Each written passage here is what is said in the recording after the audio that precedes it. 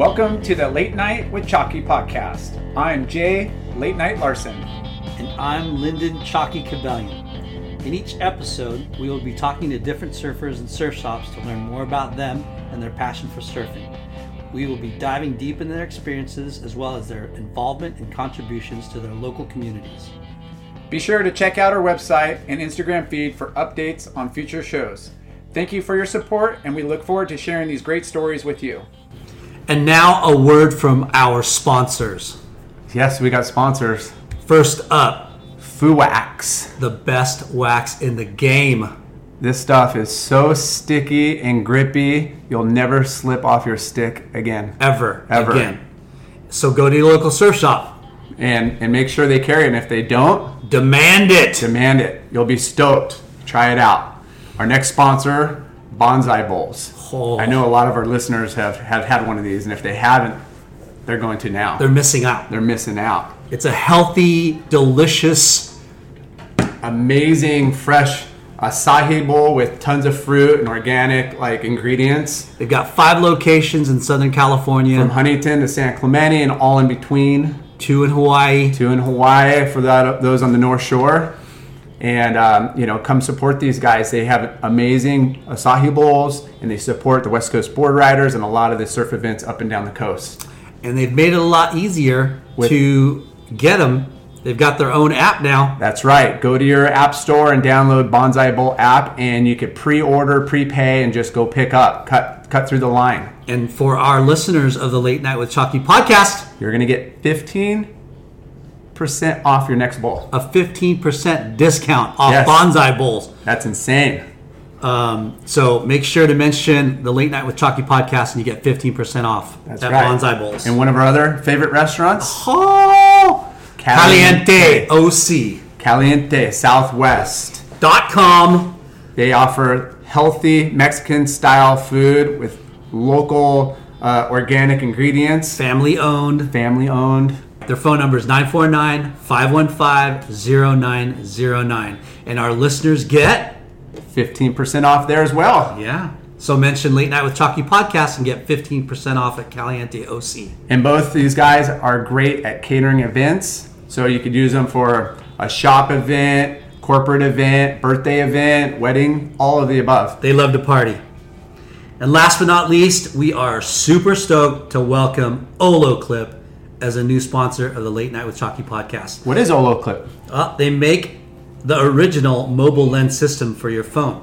So these can make clips that hold the lenses, the cases that are designed to make it really easy to get the clip on the phone. So check them out at oloclip.com. And for all the Late Night with Chalky podcast listeners, they get 10% off. That's huge. Huge. So at checkout, the code is SURF10. That's SURF, the number 10. And you get 10% off Oloclip. And you guys got to check out our Instagram. We're going to be posting pictures with these wide lens angles, fish eye, all kinds of cool photo options with your phone. And for you rich dudes out there, like Late Night, they do make lenses for iPhone 11s. What? Epic. Thank you, sponsors. Thank you.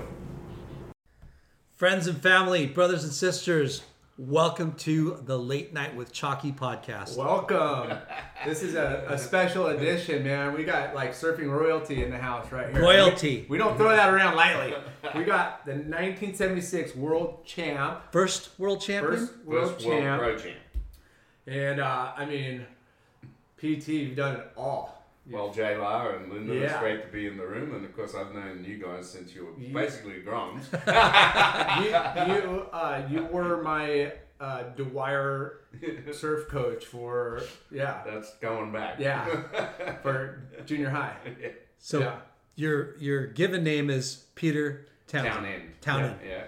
And your nicknames are PT and, of course, And the mate. The And mate. the mate, or some people say Mr. Pink. Yeah, Mr. Pink. Yeah. Or if you're in Australia, there's a couple people call me Twinkle Toes. Twinkle Toes. Because you were light on your feet. Because I was light on my feet. Or yeah. the dancing moves. Oh yeah, I was pretty good on the dance floor back in those days. We have a lot to talk about stop because your life is one of the most interesting. Your body of work. I mean, come on. And I'm still hanging in there. Yeah. So let's start at the beginning, right? Uh-huh. Back to Australia. Grom. Born in 1953, Okay. and in Coolangatta, which I was born one of the rare people born in the Cura Hospital. That's what it says in my passport. Cura. I'm born Wow. in Cura. So Cura became a big part of my life, and of course my grandparents and my parents were in the hotel business, and my grandfather came to Coolangatta from Manly in 1944 and bought the Coolangatta Hotel, the one right on the beach in the centre. And then when I was born, and then in the early 60s, we owned the Cura Hotel, the one that's still standing. Wow. So I grew up around pub life and the beach. I mean, that's how I grew up. And in those days, the clubbies were everything. There weren't surfboard rider clubs yet. The clubbies, everyone was junior lifeguards, just like we have here. You know, we call them nippers. And then in the clubs, you paddled skis and you rode some surfboards, but the evolution of the surfboard was kind of just happening too. It had just gone from wood to fiberglass when I was born, and I wasn't allowed to get my first surfboard until you get your bronze medallion, which makes you a qualified lifeguard. Yeah. Water safety. How old are you when you get that? 13, 14. Wow, okay. And I wouldn't, and my dad wouldn't let me get a surfboard until I got my bronze, and I got my bronze. And then Christmas '65, I get my first board at Joe Larkin, which was the major brand, the first brand in Coolangatta, and a lot of us came up through Joe Larkin. Michael Peterson, Rabbit was on the program, and we all grew up in a board riders club then. We were in Cura. We were all in Cura to start with. Cura Board Riders Cura Club. Board Riders Club, which was older than Snapper. It started a year before Snapper. And then, of course, most people have read the story about what happened then is I actually aspired through that to become the club champion. I was the club champion of Cura in '73, and Michael Peterson was in the club. And then the next year for elections, there were elections for the president, and it was me against MP. And we used to have the club meeting in that Cura Pavilion, the clubhouse that's right on the beach right there at Cura, right? And where there's a Pizza Hut, not anymore, but on the corner, and we're having the elections, and MPs handing out joints to get votes. and there was a bunch of crew that just went into that scene, you know. Yeah, at that time in that era, and a fight broke out amongst one of my mates, Alan Miscampbell, and a guy called Eddie Simpson, and a whole bunch of us walked out.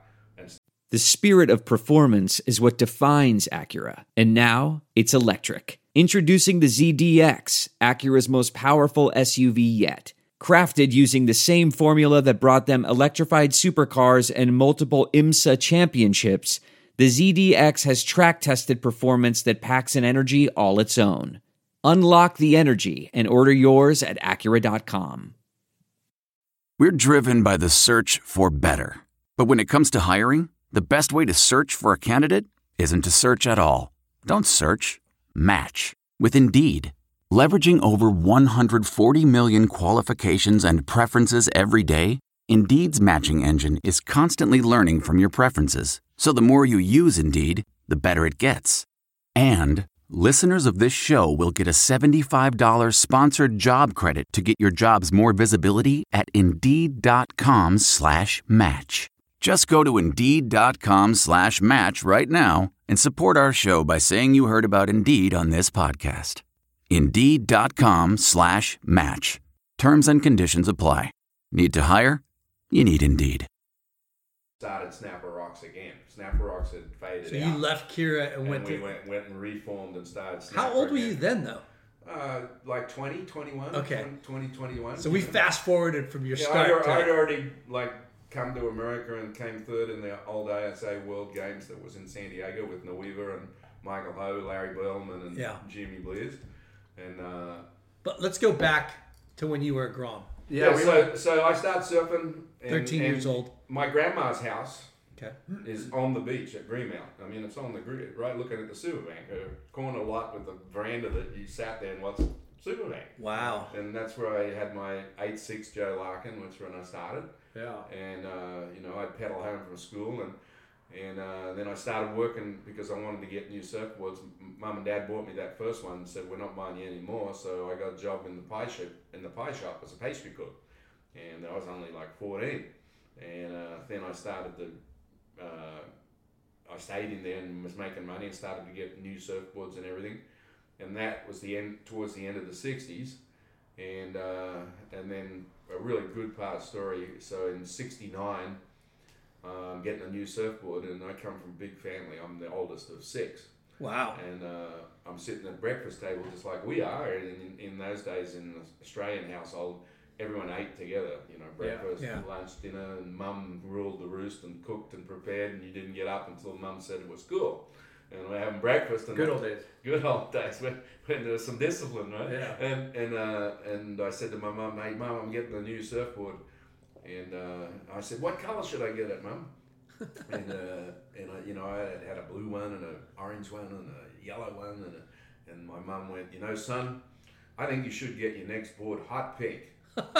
So she's the one that came up with the It's idea. kind of a brave thing to think about. Set you apart right there. I mean, anything for a boy that's 14 years old. I'm a confident person and everything. I think You were already ripping though. You already had a name. I wasn't really there yet. I was okay in the Kira Club. Yeah. And But you're I confident. get from heats, and I was in the juniors, and I was doing okay. I wasn't winning by any means. And then so I got that pink surfboard, the first one, the Joe Larkin pink one, at the end of 69. And the next year on that board, I came second in Queensland, which is like coming second in California, like in the NSSA or something. Wow. And I made the Australian Championships on the Queensland national team. Wow. Right? And so I went, shit, this pink thing's working. Yeah. and that began the whole pink thing. That's So cool, that man. started early. Started early, and mom, thanks, Mom. And mom was the one that And, gave you that idea. and then that, like, early in the 70s, then I was already now I was starting to get in the men's. I was in second in Australia. I had come to California. Was that your first overseas trip? In 72 for that World Contest where I got the third. And then in 74, and I was now shaping my own surfboards and stuff. How'd you get into shaping? Just because at Joe Larkin's, that's kind of what you did. You had to figure out how to make some money. Your guys' generation, we talk about all the time because we've interviewed, some guys in the DIY / just you did everything. Like Half the guys in those days that were any good at surfing competitively were shaping their own stuff. Yeah. I mean, Simon and I both started around the same time. that's crazy. Because in the Junior Championships of Australia in 71 at Bells Beach, Simon won, I came second. Yeah. And we were both riding boards we'd shaped ourselves. Yeah. And So who was the crew that you were running with back then? So just to end the pink thing, so it's 1974. Now Quicksilver has just started, and I'm in Sydney working at GNS Australia. Like shaping some surfboards for them. And I would go down from Queensland and work and come back when there was a cyclone or a hurricane, and catch the swell. And this box arrives, and I open it up, and in there is custom pink and black Quicksilver trunks. Wow. And in those days, free trunks, we didn't get sponsorship or anything. Yeah. Free trunks. And so I took those trunks and wore them in the North Shore of Hawaii and got in that Smirnoff final in 74, the giant one, when it was 30, 40 foot, in those pink trunks. Merkel got the insane water shot from the bay that was a poster in the middle of Surfing Magazine. And that kind of was the impetus for Quicksilver's. Quicksilver wasn't even in America yet. Yeah. That didn't happen That until a helped couple it, of huh? years later. I still have one of those pairs of trunks in that box. So You're cool. kidding. I can't fit in them anymore. I can only get them over one leg. But But just to have that memorabilia and to bring back those memories and just to show like what that fit and material and everything was. the old scallop leg one. Yeah. Right? So was it, what's the guy's name? John Law and Alan Green. Alan Green? And John Law. Bruce Raymond was that? Bruce was later. Okay. Bruce was later. So those are the two guys that started. Yeah, well, it was Alan Green, and then John Law came along as his partner, and that all came out of Rip Curl. Rip Curl was first. Yeah. Yeah. Holbrook, we interviewed Holbrook the other Yeah. day, and he said how Rip Curl and Quicksilver kind of was We're gonna do decided, wetsuits. yeah. You guys are gonna do like. Well, no, board they had shots. a handshake that said, Yeah. "Well, we won't do wetsuits, and you guys won't do board shots." Yeah. Because Rip Curl started as a surfboard company. It was a surfboard company first. Claw and Singding made surfboards. Got it. In Torquay. That's how they got started. And they're like, dude, it's freaking cold down here. Maybe we should make some wetsuits. And then just a little bit later after that is when Gordon started Billabong. Because Gordon was shaping with me at Joe Larkins. He had come back from South Africa. He had been in South Africa and came back and started shaping at Joe Larkins when Michael Peterson and I just started shaping.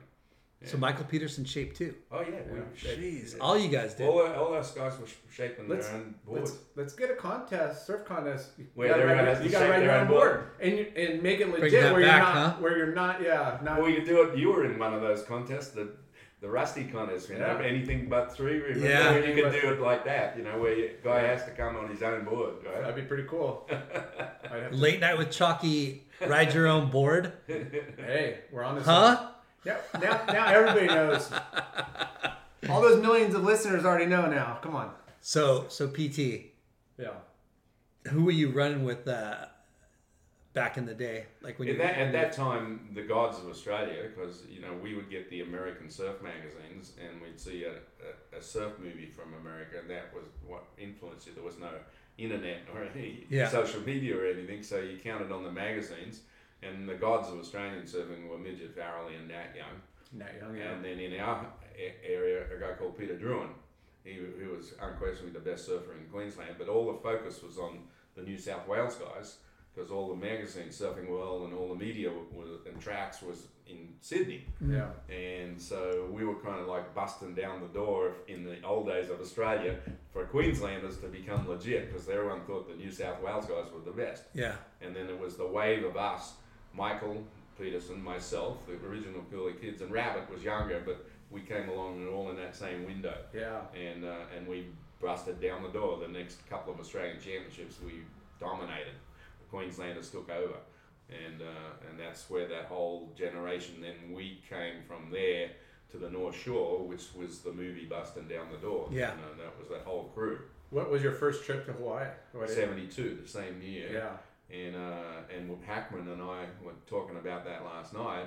My first winter in Hawaii, because I had come third in San Diego, I got invited to the Duke, and I befriended Mike Eaton, who lent me this 710 pink Bing surfboard, and I got in the finals of the Duke my first time. Wow! And then I was in the Duke for your ability to surf at sunset for the next 11 straight years, which is the most for any Howley in history, in those 11 years.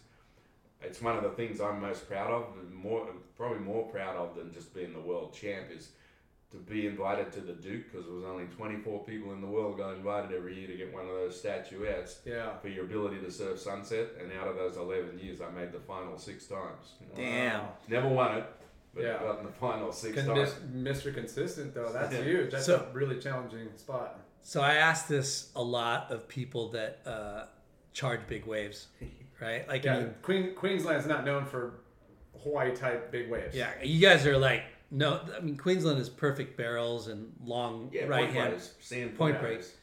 And when we talk to people, it's like, how did you get so comfortable? And you said you don't get comfortable. What happens is, but you do it, and I just don't understand. A lot of it has to do with your skills. If you've got skills, you can translate it up. Look at Kelly Slater; he comes from freaking Florida, right? So he had the skill set. It's a matter of mentally overcoming the fears. Yeah, and a big part of that, of course, for us Australians, was going to Hawaii. I mean, in those days, going to Hawaii meant everything. I mean, and we would go. I mean, Jay Lar would know that. It was still like that when he was in the mix. Your reputation was all about the North Shore. Yeah. I mean, and you had to go there for months, not like they do now. They turn up in their fancy houses and they stay a week and surf in the Pipe Masters and split. Right? In those days, you're grinding it out for months. Yeah, we would be there 2 or 3, 4 months every winter.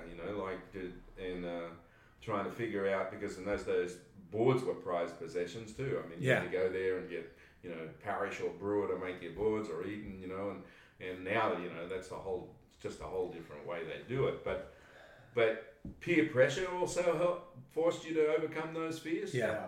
I mean, like when we were in that Hackman and I were talking about it last night, because we'll always be bonded. with Sam Hawke in that we were in that Smirnoff in 74 when it was 30 to 40 feet. Yeah. It was the biggest waves they'd ever held any contest in the world.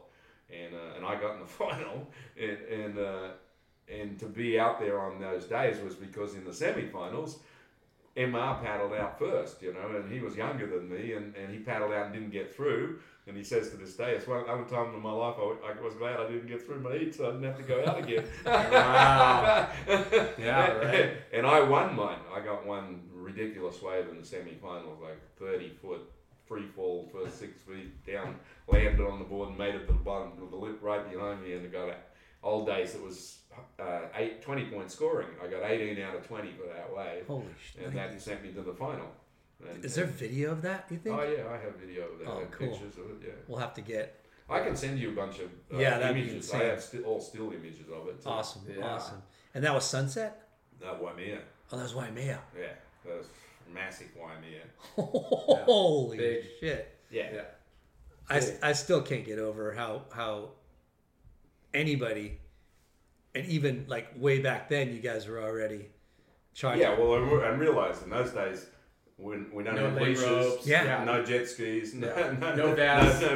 pneumatic vest to blow up the rescue you, none of that You're stuff on your own. existed. Yeah. I mean, if you're going out and you're going to rely on that, then you probably shouldn't be out there. You Right. know, in this Well, element, like there's a lot of people that go out thinking Yeah. that they got all this So, safety. you need, and I think that's a bit of a lost thing, and now because they have all the rescue stuff with the guys with jet skis and everyone's going to be rescued and all that. But in our day, you definitely needed to be a bit more of a waterman. Yeah. You needed to be physically fit and know the ocean. You needed to know if you're at The Sunset, currents. J-La would tell you, Yeah.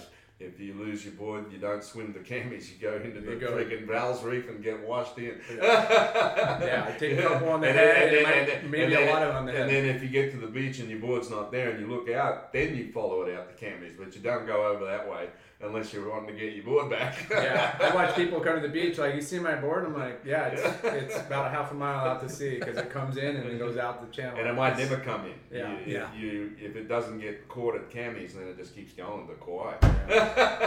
so how did you, there wasn't a lot of surf companies that were sponsoring people, right? Shape and Surfboards was where we made That's our how you money. made your money? Yeah, you went.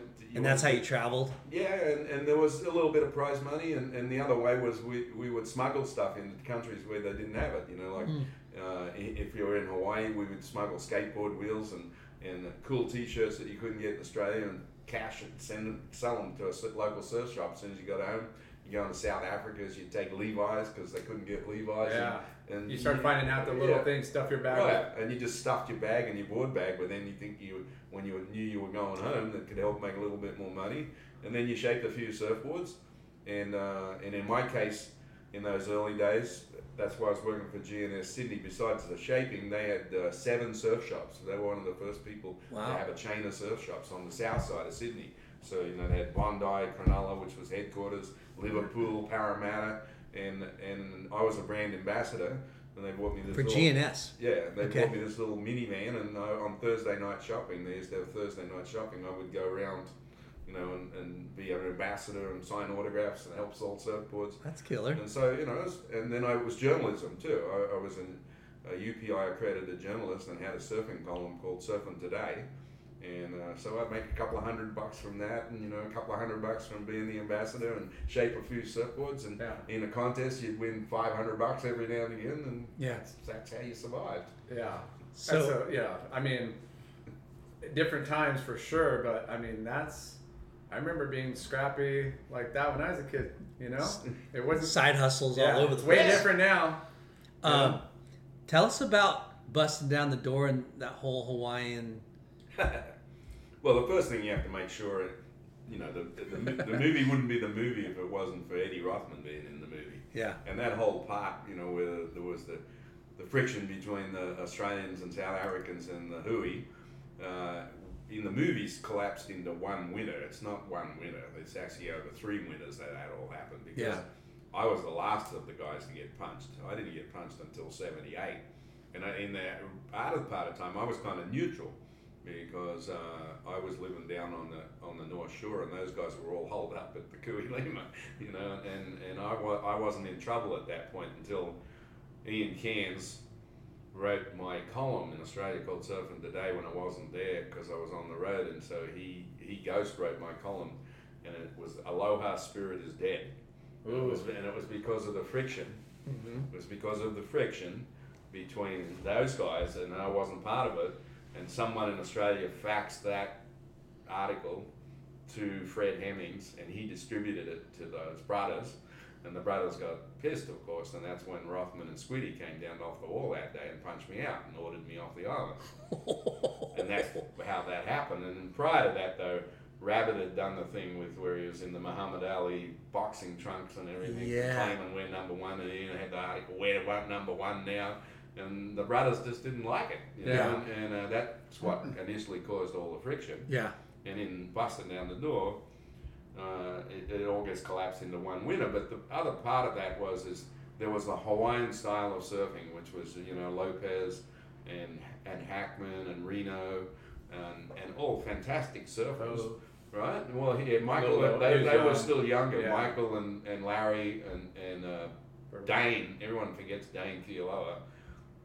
Those guys, the younger guys, Michael and Bertelmann and Dane, they were into the competitive thing. The other guys, Lopez and Reno and that, they were more into the classic, the Ikawas. Yeah. They were more into the classic Hawaiian style and position. But us Aussies and South Africans came over and we saw Sunset as just a big beach break. We just wanted to rip the shit out of it. Yeah. And that's what we started doing. And because we were just doing stuff on the waves, the judges went, wow, these guys are better than those guys competitively. This is the new style of surfing. Yeah. It's like what's happening is if you can't do aerials, you can't be in the game anymore. Yeah, right? So that was what happened. We started surfing on the face of the wave, ripping on the face of the wave, and no one had been doing that. Yeah. And that also didn't help the friction because we were winning all the money in all their contests. Yeah. And there was so little money at that point that you were winning all the money. That didn't help the situation either. And those guys weren't really traveling the tour, were they? No, a few of those guys were. You know, Hackman and Lopez were traveling early on, and Reno. Those three were, and Bertelmann, and then Bertelmann and Michael and Dane. Yeah. I mean, Dane, if they hadn't had all that, you know, screw up with the IPS becoming the ASP and they cancelled the North Shore, probably would have won the world title in that year in '83. Wow. Dane Kealoha? Yeah. Yeah, because he was. Oh no, he was so good. Yeah. He was so good. Not just in Hawaii, he was really good in little waves. Yeah, he would tour with everybody else, right? On his little swing fins. Oh my god. So it used to be IPS, right? Yeah, it was IPS when I was the world champ, and it stayed that way until the end of '82. So and then Ian Cairns founded ASP in Huntington Beach in '83. Let's talk about your world championship. Mm-hmm. Yeah. How many contests were they? Do you remember where they were? There was 12 all around the world. Wow. Okay. And in those days, there was no man on man. It was all 6-man heats. Wow. And I was Mr. Consistency, just like that Duke story I was telling you. And I think out of the 11 contests that year, I made 7 finals. But of the 7 finals, what won the world title was in Hawaii on the North Shore. A third of the contests those days were on the North Shore. Yeah. Okay. And in the 4 on the North Shore, I made 3 of the finals. I got 2nd, 4th, and 5th, and missed the Pipe Masters final by 1. In the semi-final, I missed getting in the final by 1. Oof. And so if they had a triple crown, I would have won the triple crown. Yeah. Easy. And but there were I never won a contest all year. I just was in every final. Yeah. So you're the world champion that's never won. There's one other. That's a great trivia question. Yeah. Who's the other one? CJ Hobgood never won. Oh, really? Yeah. And that year got cut short too. Yeah, got cut short, but he never won one that year either. Crazy. And then that nearly happened with Parko, remember? Yeah, until Parko, he won Pipeline. If he hadn't, it would have been the same thing. Yeah. He would have won the world title and hadn't won an event. That's crazy. Yeah. But that's crazy to hear that the contests back then were 6-man heats all the way. Every event. Through the final. All the way. That is. How many like competitors were there in an event? No priority, right? In those first years, it was usually somewhere around 48. Oh, okay, 48. Yeah. No priority either, right? Oh, no priority. So 6 people frothing. Right. Just So you had to think of a totally different strategy because it was best 3 waves too. yeah. And most heats were 20 minutes or more. So you had to gamble to get 3. You had to you had to have a strategy. Yeah. 3 sevens beats a 10 and 2 sixes. You see what I'm saying? Yeah. For sure. Was it a 3-man panel, judging panel, or 5? Sometimes 5, sometimes 7. Oh wow. I lost a split decision final in Japan to a 7-man panel and then a 4-3 split. Wow. So IPS was global. You were all going all over the Oh place. yeah, that first winter that we had events, we didn't go to. I went to South Africa. I got a 2nd and a 3rd in South Africa. We had 3 in Australia. We didn't have any in California in those days, and then 4 in Hawaii, and there was 1 counted in Brazil and 1 counted in Florida, and I didn't go to those 2. I went to those the next year. Yeah, no, the Florida Pro was a big event. We would go to Florida. I went there the next year, and I always did well over there because I had really good small wave boards. I used to build those little single fin fishers with built for little waves like that, and I lost to Jeff Crawford twice over there in Sebastian Inlet. So you've done some extensive world travel. Oh yeah, and you started early. But then what happened is, so I won that, and then I quit the tour to do the movie Big Wednesday, and I was number Wait, one in the world. Can we talk about Bronze Aussies before we talk about the movie? So Bronze Aussies were founded the same year as the world tour was, in September. And then Bronze Aussie was you, Mark Warren and Ian Cairns originally, and then the next version was Ian Cairns, myself, the 2 founders. Mark Warren left, and we had Shane Aran and Jim Banks. Dang. So for those guys all came. You would have been a little girl because we all lived in Huntington. We had the Bronze Aussie Surf Shop on Main Street, Chuck Dent. No way. Next to Terry's Coffee Shop, the next building in it became the Chuck Dent Surf Centre. But originally it was the Bronze Aussie Surf Shop with Chuck Dent. Mark and Fig and Bill Denny were the sales guys. And Nueva. Crazy. So sick. So you started Bronze Aussies as a what? As a clothing company? No, it was started as a collection of surfers like the Harlem Globetrotters. Yeah. And the goal was to have a crew of the best surfers in the world that would go on, and there'd always be the Harlem Globetrotters of surfing. Yeah. And you'd always bring in the new kids. And the idea was that around that we would build a brand. Okay. We didn't go out first the brand was first. We just felt collectively, if we were a group and weren't relying on the fortunes of one of us to win, that if one won, then every Bronze Aussie benefited, right? And so all 3 of us were winning events and doing, and that's how the whole Bronze Aussies thing, which still gets talked about all the time, had the impact it had, because it was the first. Yeah, a little collective club. Well, it was the first professional surfing team. Yeah. Long before all the brands had any surf teams. They didn't really have surf teams. There's guys that they sent free shit to. Yeah. But there weren't any real surf teams. The Bronze Aussies. No inclusiveness. No, like, you guys called the shots. We traveled together. Yeah. We had sponsorship from Pan American Airlines, and and out of that, so I left to do the movie Big Wednesday after coming 5th at the first Man on Man, which was the Stubbies. 1977, first event of the year, was the first time Man on Man. I lost a rabbit. Was that Australia or was that? It was the Burley Heads. Really? And I lost in the semi-finals, and then I came to Hollywood to make Big Wednesday. And How did that happen? Yeah, how did they scout you? Greg McGill. Well, my friendship on the very first time I came to America in '72, I met Jan Michael Vincent at the ranch because I went and lived in Topanga Canyon for a while. Yeah. And through that friendship, when the Big Wednesday movie was cast by John Milius and Warner Brothers gave him the money, Jan wanted me to double for him because of our friendship, and he loved my style of surfing, and he wanted. And he's a good surfer in real life, right? Good, yeah. But when I got here and I went to meet Milius at Warner Brothers the same day, Billy Catt was there, and we looked like twin brothers. Yeah. And Milius just went, you guys are Jack Barlow. I'm going to find somebody else to double for Jan, which kind of bummed Jan out. Yeah. But it all worked out because Jay Riddle was really a good double for Jan from a physical point of view. Yeah. Mm-hmm. And then I got Ian in because Lance Carson, who was the movie was based on, was meant to double for Leroy, the masochist. But his surfing skills couldn't keep up with where we're now at. And I said, I got the perfect guys. He's just nuts, freaking like Gary Busey. I said, Ian Cairns, he'll be perfect. And they kind of actually looked a lot alike too. Yeah. And Same stature.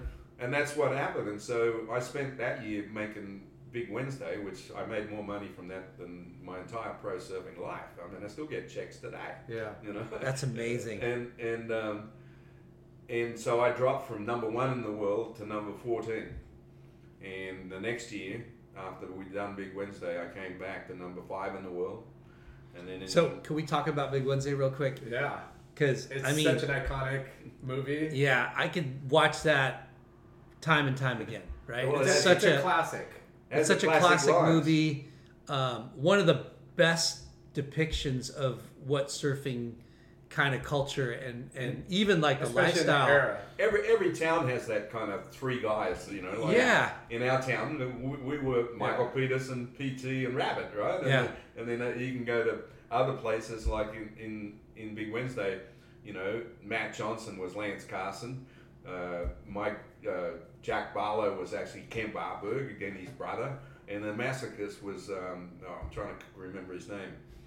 Anyway, there were 3 characters in Malibu at that time, and every town kind of has that. Did you realize when you were doing it big that that this movie movie was going to be so prolific? No, and it actually got written off by our inside crew. They thought Bill Milius had done a shitty job, and Hollywood thought it was a shitty job, and it was kind of like when Led Zeppelin came out, no one could figure it out and thought it sucked. Yeah. And then they became a legendary rock band. Well, it's the same thing with Big Wednesday. It's the Rocky Horror Picture Show of surf culture. It's posthumous, Yeah. right? Like it didn't get famous until Later. Yeah, and you got these these movie reviewers that they don't know the culture and they're just basing it off of secondhand. They're asking people about it. And a lot of people's movie careers got like fully blunt. Well, Jan Michael was pretty big already. I mean, he was in Charles Bronson with The Mechanic when I first came here, and a couple of other movies, Hooper with Burt Reynolds, and Busey was just getting there. But after Big Wednesday, Busey did Buddy Holly and got nominated for Academy Award the next year. Yeah. And William Catt was in Great American Harry, and then Jan was on the biggest TV series of the day called Airwolf with Dennis Borgnine. Dude, Airwolf was bomb. Right, and he was the highest paid actor in Hollywood for TV at that time. Yeah. And I lived with Jan. I lived up there with Loyanne, my wife-to-be from Fountain Valley, in the Malibu house up there, which was kind of nuts. Yeah. Right? Good times. A little crazy. It was the 70s, J-Lo. Yeah. I can only imagine. Turn back the time. Let's do this. So you're talking like Playboy Mansion and stuff like that? Well, and Hollywood parties, like guys like Harvey Keitel that was just nominated in the Academy Awards this year for The Irishman. Oh my gosh, yeah. I went to a private party at his house. Somehow it's still alive. That's gonna be that'll be the next episode, part 2 with the main. And so I came back hard after that, though. I came 5th, and then in '79 I came 5th again. But now it was all man on man, and arguably in '79 I was better in '79 than when I was world champ. I made 3 man on man finals that year, won one of them. Lost the last one of the year to MR at 10-foot Halle Evo. Wow. Right, and that was in my opinion, even though I was only number 5 in the world, that was my best year as a competitive surfer. And just with the caliber of surfers that were on tour and the way it's organized. And the people you had to beat. Yeah. Like Rabbit, MR, these were the hot Sean Thompson. They were at the height of their game. Michael Ho. Now Michael was full on, and Dane, and then in '80, so I'm number 5 in the world, and I got married in '79 on the Queen Mary to Loyanne Bishop from Fountain Valley, and she's pregnant, and I didn't go to the first 2 events because the baby was coming any minute, and Ronan was born on St. Patrick's Day at '80, and I got on the plane to Bells. Lost my first heat to somebody I shouldn't lose. Went to Sydney for the Coke contest, which in those days was the biggest contest in the world. Lost my first heat again. Pause. Yeah, so I lost my first heat at Bells, to somebody I shouldn't lose to, a kid called Warren Powell. He was a good surfer, but he's a local kid. And then I came to Sydney for the Coke contest, which was, in those days was the biggest contest in the world. It was on TV, and I'm against Alan Burning Spears, Wow. Bottom Alan Byrne, and he beat me. And in those days, I should have beat him, and I lost again. What were the conditions? Do you remember what the conditions Yeah, were like? those were waves that I should have been beating those guys. Yeah. And I came back after the Coke contest, and my head was just not there anymore. And I just was, like I'm not gonna get any more famous Yeah. from being in surf contests. I'd been world champ. I'd been number 5 in the world for 2 years, 78, 79, and I went, it's time to do something else. Yeah. And so I dropped off the tour, but still did like regional events and Hawaii for the next couple of years, and still was doing well. I was getting in the final to Duke. Still same relative. Yeah, getting the Pipe Masters, main event, and I won the La Jolla Open small event. Got lost to Caton to Curran in the Caton, and he couldn't take the money. I got all the money because in those days amateurs couldn't take the money. That works. Tom and I just had Tom here for the Rip Curl thing. We were talking about that. That is He got a insane. piece of wood, and I got $6,000, which in those days was a lot of That's money. a lot of money. That's- Yeah. That's epic. Do you still? I'm sure you still have all your trophies and stuff. I have most of them. Yeah. I So- have most of them. So after Big Wednesday, you got married, you had your first child, right? And then Jai came along. Okay. What were you doing for work? So Ian Cairns and I started a company here in Huntington Beach called Sports and Media Services, kind of like Brillo Productions. Yeah. And we were the first executive directors of the NSSA. That was one of our first jobs. I was still getting some sponsorships from Body Glove and Arena Swimwear, and those were little like $500 a month checks, and so and with the NSSA we were running the NSSA and we were making judging and doing all that stuff, and then in '84 I coached the American team to win the gold medal in the ISA Games, which is the one Farnsworth and Jaron and Saragon. They were the world champs. Oh, Yeah. wow. And we won the gold medal for America, and right at that time, Bob McNona, Surfing Magazine, Bob McNona asked if I wanted to come work for Surfing Magazine for ad sales, and now I had 2 kids. Yeah. And you guys know that deal. And now there's more bills to pay, and you want some sort of security. And I went, Ian, I'm out of here. I didn't selling the company. I just signed off on it. We owned a travel agency as well that did tours to Hawaii and Brazil and stuff. And Awesome. and so I just backed out of all that and went to work for McNona in ad sales, and quickly worked my way up the ladder to become the ad director and then the associate publisher, and that was the next 10 years. Did you go to college? No, No. I went to the College of Life. Yeah. Yeah. Yeah. I mean, that's when you gain experience through all those. The one thing you learn though from competitive surfing in a man-on-man format is you learn how to win. Yeah. And if you can take that medal thing to the business world, and what happened when I went to Surfing Magazine, it was Surfer Magazine against Surfing Magazine. Yeah. And Surfer Magazine had been the first, and at that time was #1. And every day I went out, I had to sell ads against Corky Carroll. And I was Corky gonna- was selling ads? and I was going to kick his ass, and that's the mentality I had. Yeah. And eventually, Surfing Magazine became more successful Yeah. than Surfer. And that's what it was based on. Successes, that revenue that you can build off of Right. ads, and how many more Right. Well, pages you're able to. the money's all in the ads. Yeah. The money's all in the ads, Yeah, that's awesome. That's And, awesome. and then I did that for 10 years. And then my best friend, one of still my best 5 friends today, Rusty, I had met him first in that first year in '72. We're the same age, we're 10 days apart. Asked if I'd come work for him, be the ad director of Rusty. And those were the days when Rusty was rising up. Yeah.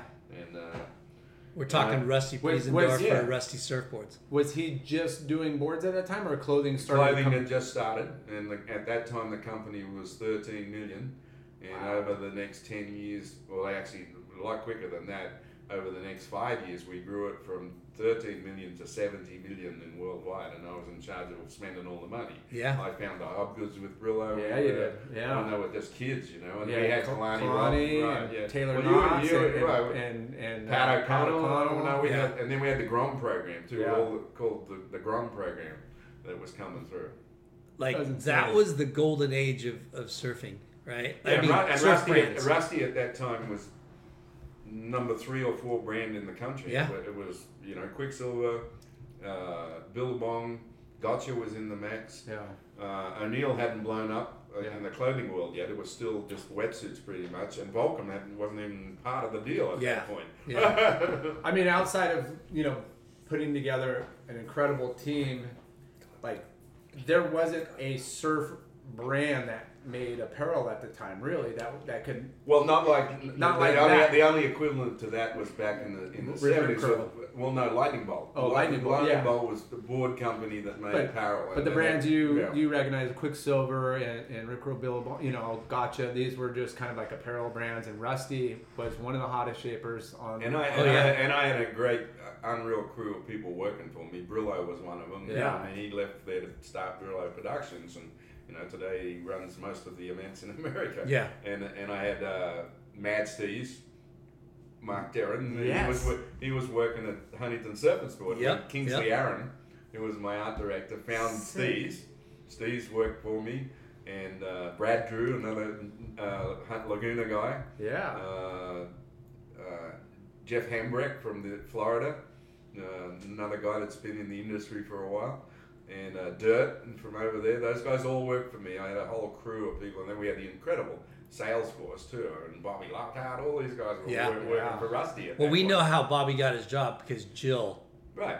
She Jill. ran the women's division. She ran the women's division. You gotta hire my dude, because he was at Counterculture at the time, right? Yeah. Yeah. He took a step up. Yeah. Right. Yeah. Yeah. And rode that wild. Yeah, Right. And you know, we had legendary East Coast guys like Mark Newstetter and that all. We had a crew, Rick Sapone, Yeah. all these guys that are still in the business. They're Yeah. still reps today. Yeah.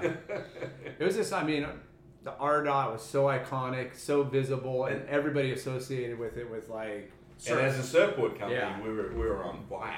But we were on fire as a clothing brand too. I Yeah, mean, shit. that's what I mean. Bob, I don't know if you guys have known or met Bob Skolberg through the years. I remember Bob Skolberg, Well, he's yeah. the one who convinced Rusty to do the apparel thing. Yeah. Yeah. We were doing $8 million with Pacific Sunwear at that point in time. I believe which it. At that time is a lot of money. Yeah. So we're talking It's a lot of money 30 today. years ago. Yeah, it's a lot of Yeah. money today, right? Huge. and I kind of remember, you know, like Vulcan wasn't around yet, Yeah. but you started like marketing to skateboarding. Well, right? no, we had a great skateboarding. We Yeah. had a skateboarding team that was incredible. We had Ed Templeton, Mm-hmm. Bastian Salvazi from Europe. Tosh was just a Grom. He was the Grom in the program. Yeah. And Ardo Sari. I mean, there Wow. wasn't Yeah. a surf brand. Yeah. There wasn't a surf brand at that time that had a skate team. Yeah, like you were that. kind of one of the Right. pioneers of Yeah. crossing over. And then just on the local thing is, the Rusty brand actually started in '85, and because of my friendship with Rusty, the first 2 accounts were Huntington Surf and Sport. Ernie, I think, was there at the time. yeah. And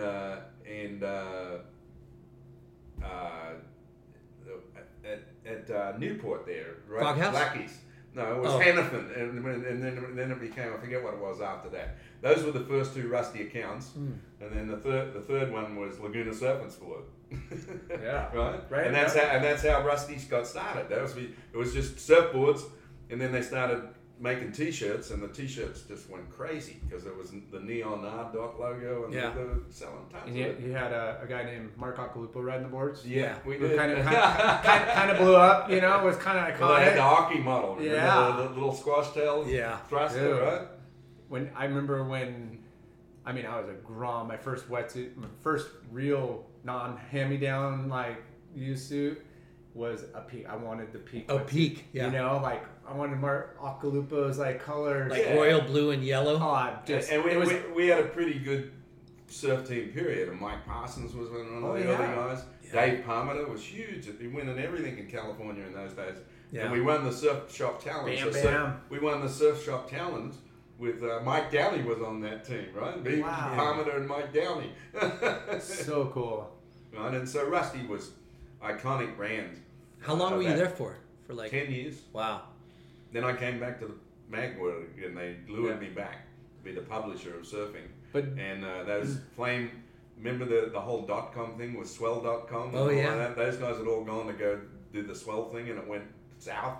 And I bought Flame back and I bought Evan Slater back. He had been at Surfer magazine at the editor. And then so I brought Evan to our side. And it was, editor was Evan and Flame was photo editor. And then we had the business team, which was myself and Bob Graff. And the original crew had Jimbo Gaskin. Jimbo was in my original crew. Yeah.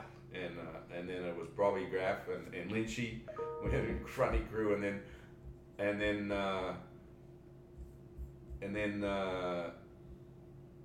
Don Meek came in to run the magazines. We bought Surfer magazine.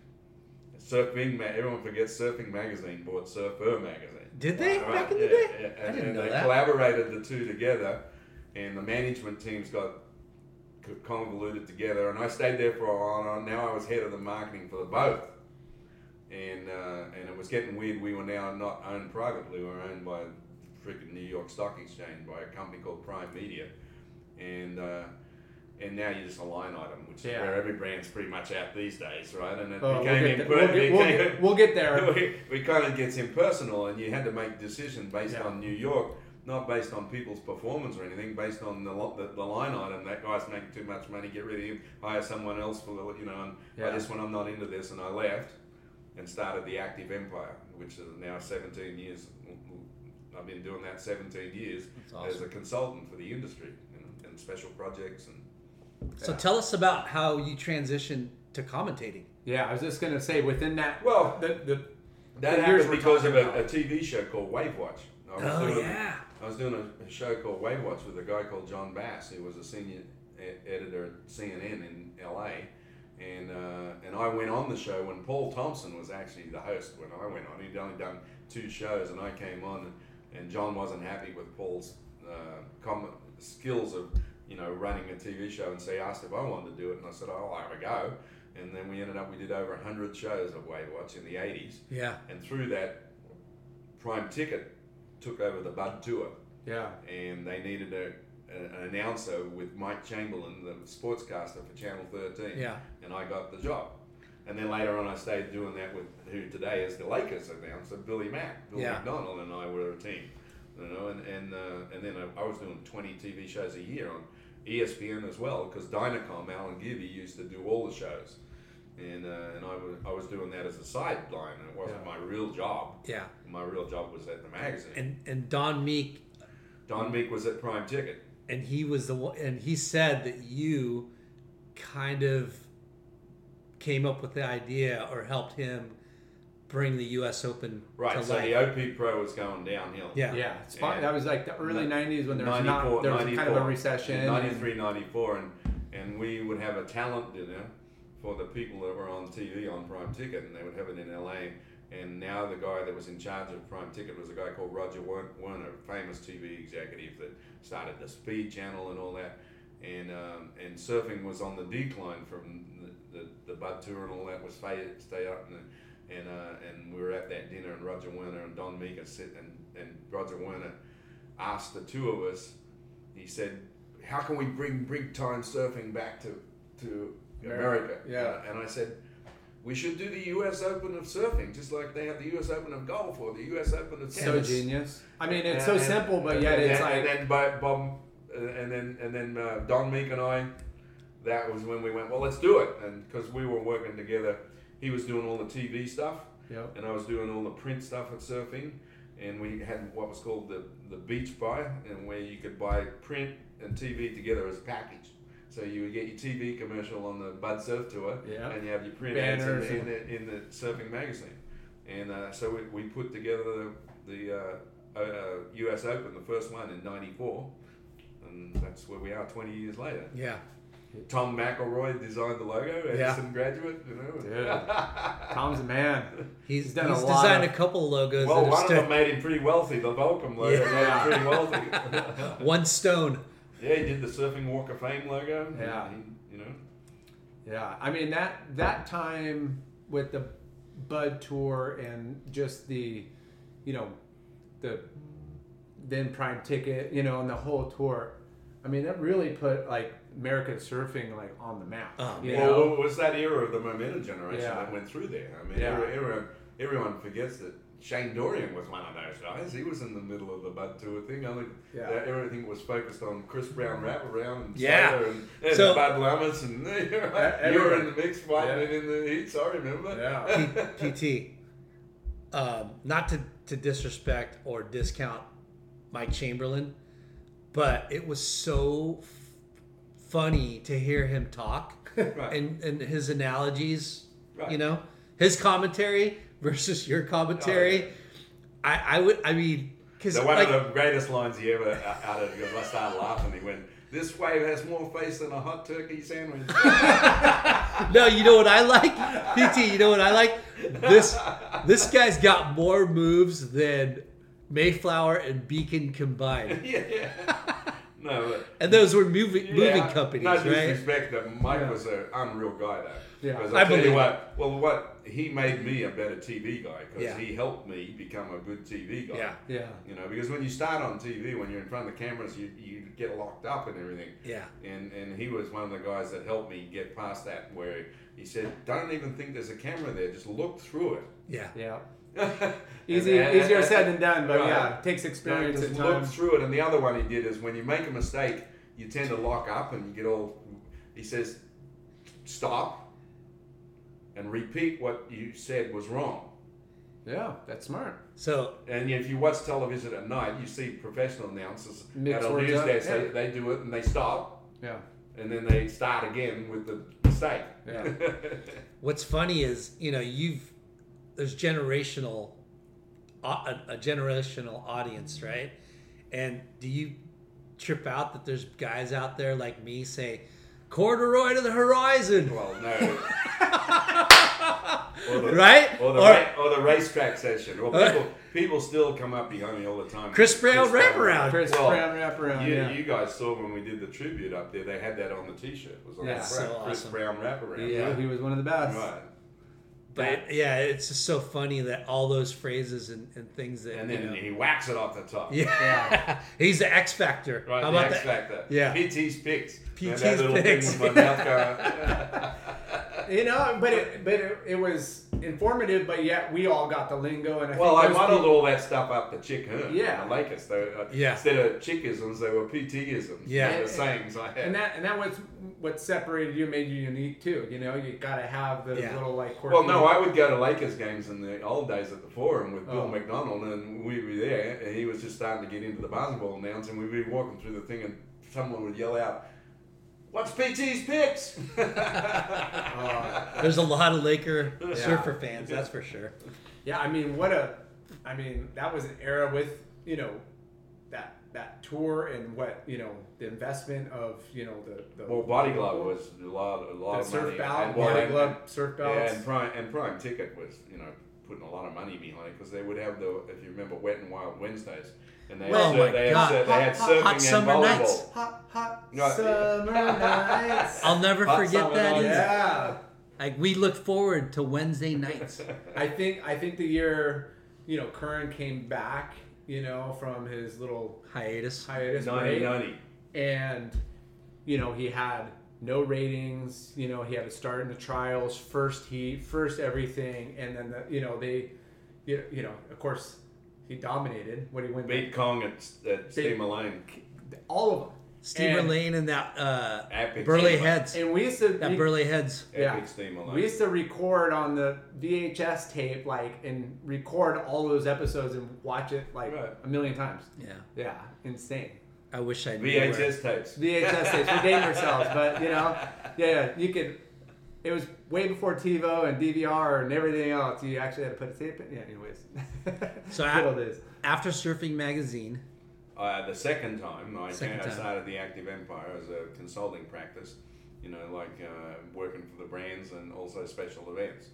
And I did a bunch of different things. That was when OP got reinvented with Dick Baker and eventually got sold to Walmart.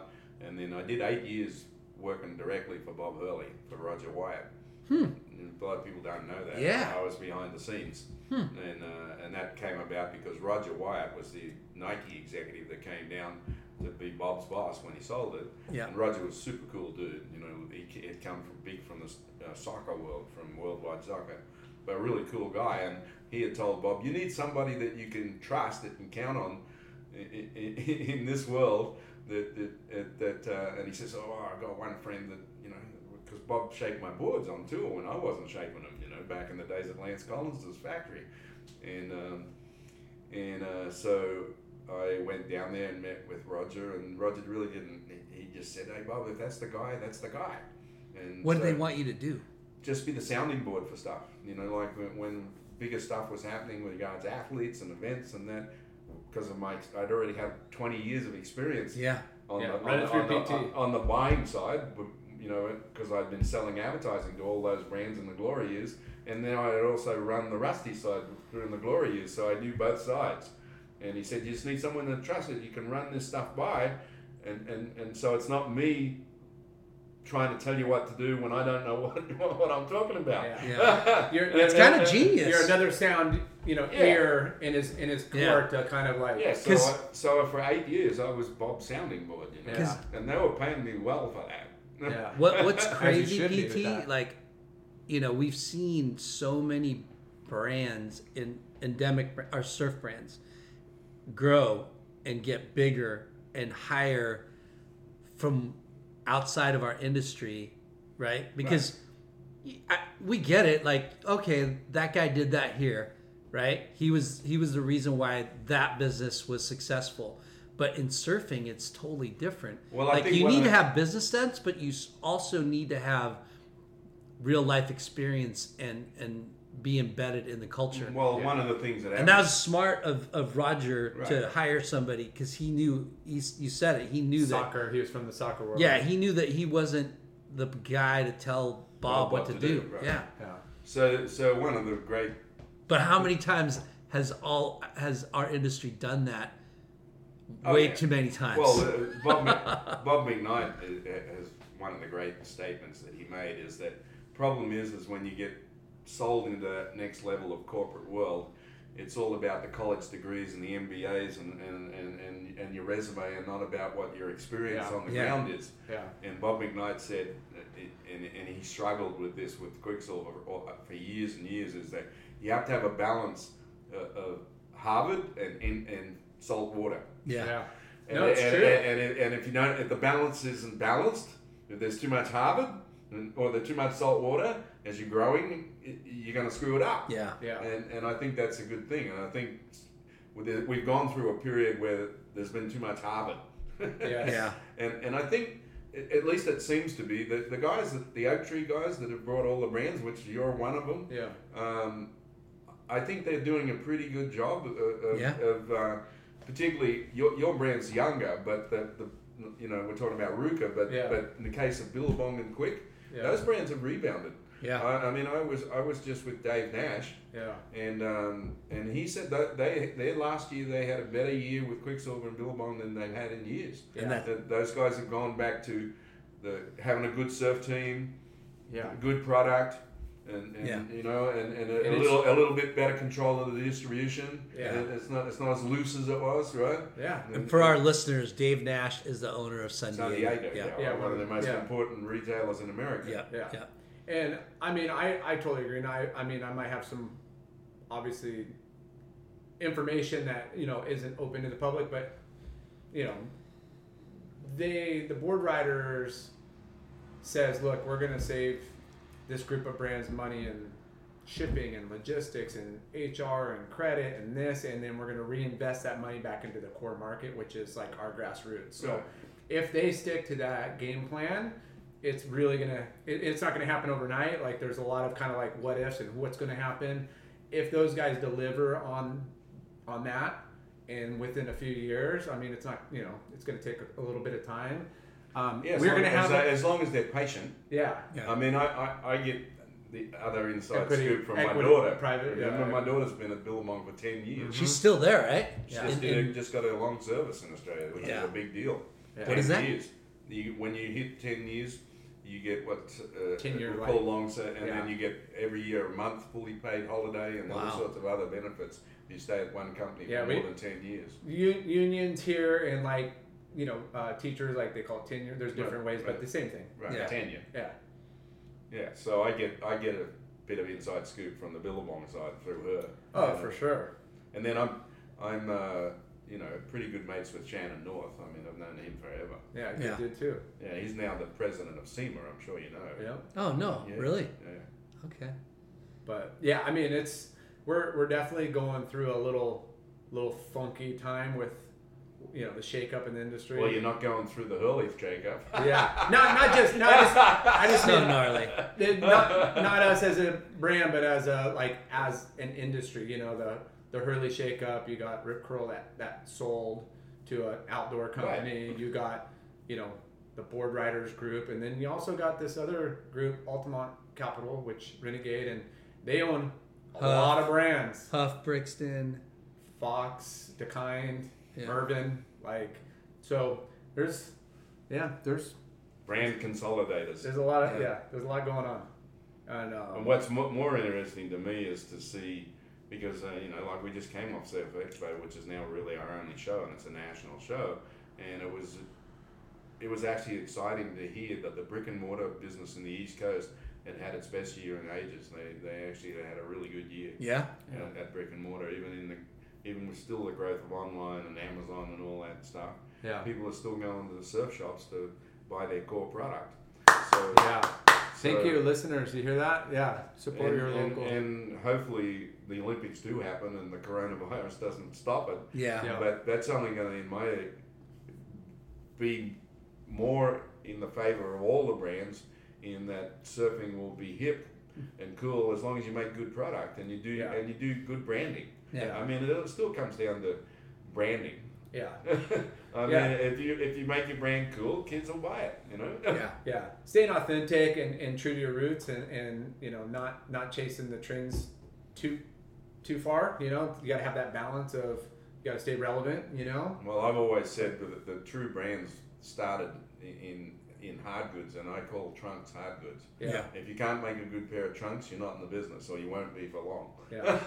Well, I mean, how many? and it's pretty much become that way with wetsuits too. Now everyone makes wetsuits. Although I heard Hurley have completely dropped their entire wetsuit program, Oh, Probably. I mean, yeah, it's true. I mean, it's and great they were making a marketing. pretty good suit. I've got one in the car right now. Yeah. Yeah. I mean, there's What a lot of good marketing in wetsuits. Speaking of Olympics, can we talk about your role? You were I was the coaching. national coach of China. Yeah. And that it started with, I was doing the event, the Silver Dragon, which I'm still doing 8 years now, which is the event where on the river bore. And How did that start? And how did well, you I get just got connected invited with to be a judge. And The title board, through, right? through my friend Glenn Brummage, who's now the head of SHAC of Surfing Heritage, Okay. right? And I went over there as a judge, and then he was getting too much involved in other stuff to pay attention to the event, because you have to invite teams from all over the world and coordinate the TV production crews, and I bring 20 people from all over the world together for that event every year. And through that, I got known in China, at a government level, and then when surfing got in the Olympics in September 2016, they knew I happened to be in China at the time, down in Hangzhou, where the river bore is. And the next day, the second in command of the government sports department was at dinner with me, asking me, so how do we get any good at this? Because in China, in the Olympics, it's everything. It's not like the NBA or the NFL or Yeah, there's not professional leagues and stuff. There are, where you- but that doesn't mean nothing. You get Yeah. winning medals for China. I think that's most countries outside of a few, like yeah, including the US. more Western companies. Yeah. The Olympics is important, but it's not more important than the pro sports. No. And Well, for China, it's for China, it's everything. Yeah. And he just went to me. He went, so how are we going to get any good at this surfing? And I said, well, first you have to teach the Chinese how to swim.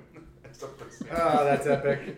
Because no one swims, right? Because they don't have a beach culture. Even though unreal beaches and unreal waves, I've discovered a place that's just like Noosa on the mainland. Yeah, like That's but you can't- so amazing. It's kind of a lot of But no one goes untapped. in the water. You know, like I was on this peninsular island, the Shushan Islands, that I found a national park just like Noosa with 4 points, perfect waves peeling on all of them, and it was during a typhoon.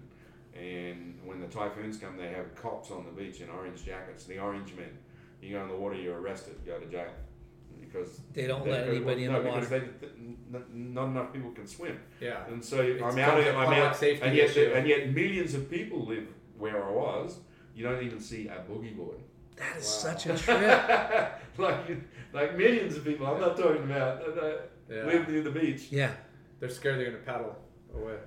That's kind of mind-blowing, right? At Like, some point, there's some point it might change, but for sure. I bet in the next 5 years you're Holy going to see a George whole different. Costanza. yeah.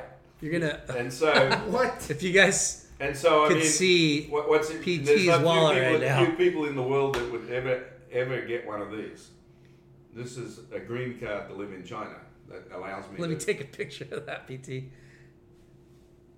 Oh, turn it around. Oh my gosh. And this allows me to live and work in China. Okay. And you have to do their physicals and medicals to get this because they have age discrimination. At 60, you're not allowed to work for the government. You're done. Yeah. And Your old hat. You're not. So I had to go through there because I have skills that they don't have. If you look really closely, you'll see in the top corner it has an A. That's the highest level that you can get. Category A. Right. Like I have other friends that are expatriates that are there. No one has an A. But because I'm an Olympic coach, it's like Bella Caroli for gymnastics. Right. He went over there. Yeah. Same thing. Nadia Comaneci. Right. Right. And so that achievement alone has been a new phase of PT's life that a lot of people just don't realize that it's like the last chapter. So I did the coaching for 2 years, 2017 and 18, and I took the Chinese national team to their first ISA World Games, first time they ever competed, and they were in France. And then the problem when you work for the Chinese government is they want to hear what they want to hear, not what they need to hear. Wow. And I've worked for people like that. right, and it wasn't about the money, even though I was getting compensated good. I'm not going to look. I've coached teams from all over the world to win gold medals in a world-class competition, and I can't coach that way. I got to. Yeah. You got to let me coach the way I coach. And the results are based on all kinds of factors that aren't in your control. Right. And so,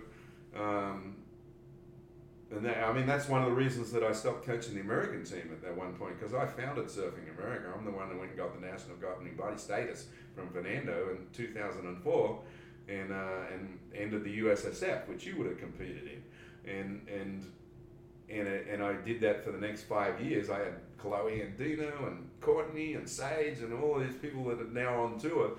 I coached them in that era. Yeah. And there was a period of time where they didn't like the result. We didn't get the results we wanted, and it's because the athletes, we're in Portugal, mailed it in.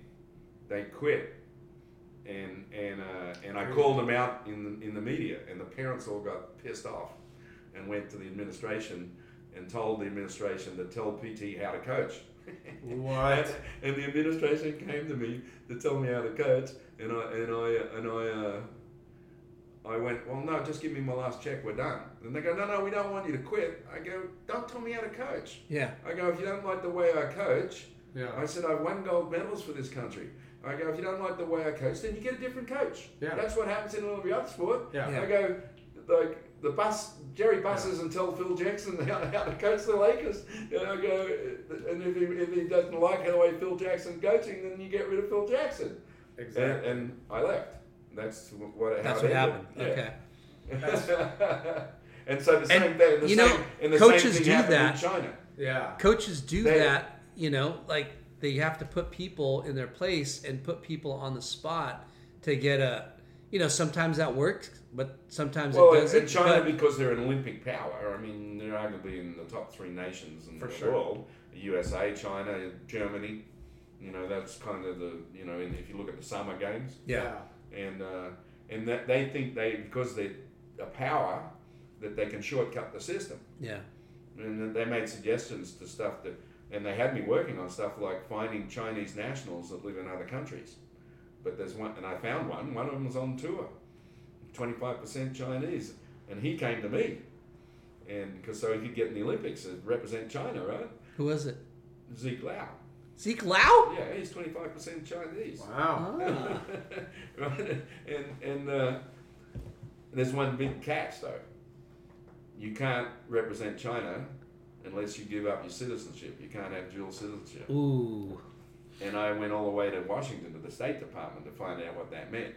You have to walk into a federal courthouse in America and put your hand up and say, I renounce my citizenship. Wow. And you'll never get it back. Never. Wow. They'll give it to a Mexican coming across the border, and I was told that by someone in Washington before they'll give it to someone that renounces their citizenship. Right. Wow. That's crazy. But they were willing to pay Zeke a year, $250,000 a year just to be Chinese. Until You might do it now, until right? you don't do what they say, and then you're out, and then you don't have a country to go back to. No, you're stuck in China. Yeah. Well, that's exactly. I think No, I'm a you- quarter Chinese. Yeah. Quarter get you 200. And so they were 100%, you get a and million. so they were trying to shortcut the system, and I got all that part. But then they just wouldn't listen on the development program Yeah. because there's no like NSSAs or WSAs and Prime and all that stuff, and they have to develop that and develop the kids, and that's going to take the time. Yeah. You know? It's a There's bummer. There's one good kid that I found. His name's Alex Crizo. Alex is his English name, and he has been around me since I first met him when he was 11. He's 16 now, and he was in the team that was in France, and he didn't do any good. And then he came here for the ISA Juniors, the ones within Avon, Yeah. and he didn't do that good. But when he was still here, they were here for a month. He said, "Hey, Coach BT." He said, "Can I get in the NSSA and see how I do?" And the government wouldn't pay for that. Yeah. He paid for it out of his own pocket. I got it all kidding set me. up with Janice, and he made it to the semi-finals in the open season, Wow. and against the best kids. Yeah. Taj Lindblad and these kids from San Clemente. Then he got to the semi-finals, missed the final by 1 point, Wow. and he suddenly realized, well, I can actually compete at this level. Yeah. I've seen And- some more and- fine tuning. Right, but the government won't support that quest that they've got to go out and travel and be in international competition to raise the level up, or it's never going to, you're just going to get eaten alive. Yeah. So they just wanted to control it and Are they keep it. You guys have no idea. I've been sent to their sports factories for their other sports, for Olympics. You see little 10-year-olds that are in like gymnastics and that, just brutal. They profile. They already have a profile on what a surfer should look like. And they've sent me to those to pick kids out of the swimming team and gymnastics, and they're ordered to be surfers instead of be swimmers and sent to the beach, and they've never even So been they to have the beach. factories, Yeah. like athlete factories for factories. each. No, there'll be like 15 sports in one factory. Wow. With foreign- all But foreign coaches. their scouting isn't based on like, hey, I'm pretty good at this. No. I'm gonna go do this. It's like based on physique and family history and like who you are. Yeah. And at like 8-10 years old, Yeah. you are programmed, Selected. selected to Wow. crazy. I mean, if you're good, you're And good. I try to tell them that surfing's not like that. Yeah. There's a certain amount of formula you can apply, but you can't teach somebody how to catch a wave, Yeah. and Nope. you can't teach somebody the ocean. You have to go out and get bashed like we've all done to learn how to get out and catch a wave, Yeah. right? Yeah. And until you do that, I can't help you till you learn how to go out and catch the wave. Once you're going to learn how to catch the wave, I can give you some suggestions about rip currents and stuff like that, but eventually you're still going to get bashed Yeah. back to the beach. So you coached the Chinese team for 2 years, 2 years, yeah. and you lived over there. I lived over there. Yeah. And What was it like over there? You Did get they- used to. they- We were on the tropical island Hainan, which is like the size of Oahu, and it's a tropical island. It's beautiful and everything. And I lived in a funky little hotel right on a place called Rayu Bay, which is the one where you see the left-handers. They have the contest in all the time. And Rayu Bay is a mushy left-hander. I mean, it's fun, but there's so many other better waves you have no idea. But they chose that because of convenience and location. no, they just you know? because that's the place. Wow. And but right in front of the hotel is this great little right that comes off the rock that no one surfs. I have my board. And Kiddie that's bowl? that. It's my kiddie bowl in China. and so, you know, and I just went, well, you know, we'll part ways. But I'm still doing the river event. I'm still running the river event. I'm contracted to run it this year, and we're not sure what's going to happen at the moment. Is that the same event, or is it different from what Rip Curl does? Or I mean, sorry, Red Bull. It used to be Red Bull. It's Yeah. not sponsored by Red Bull But anymore.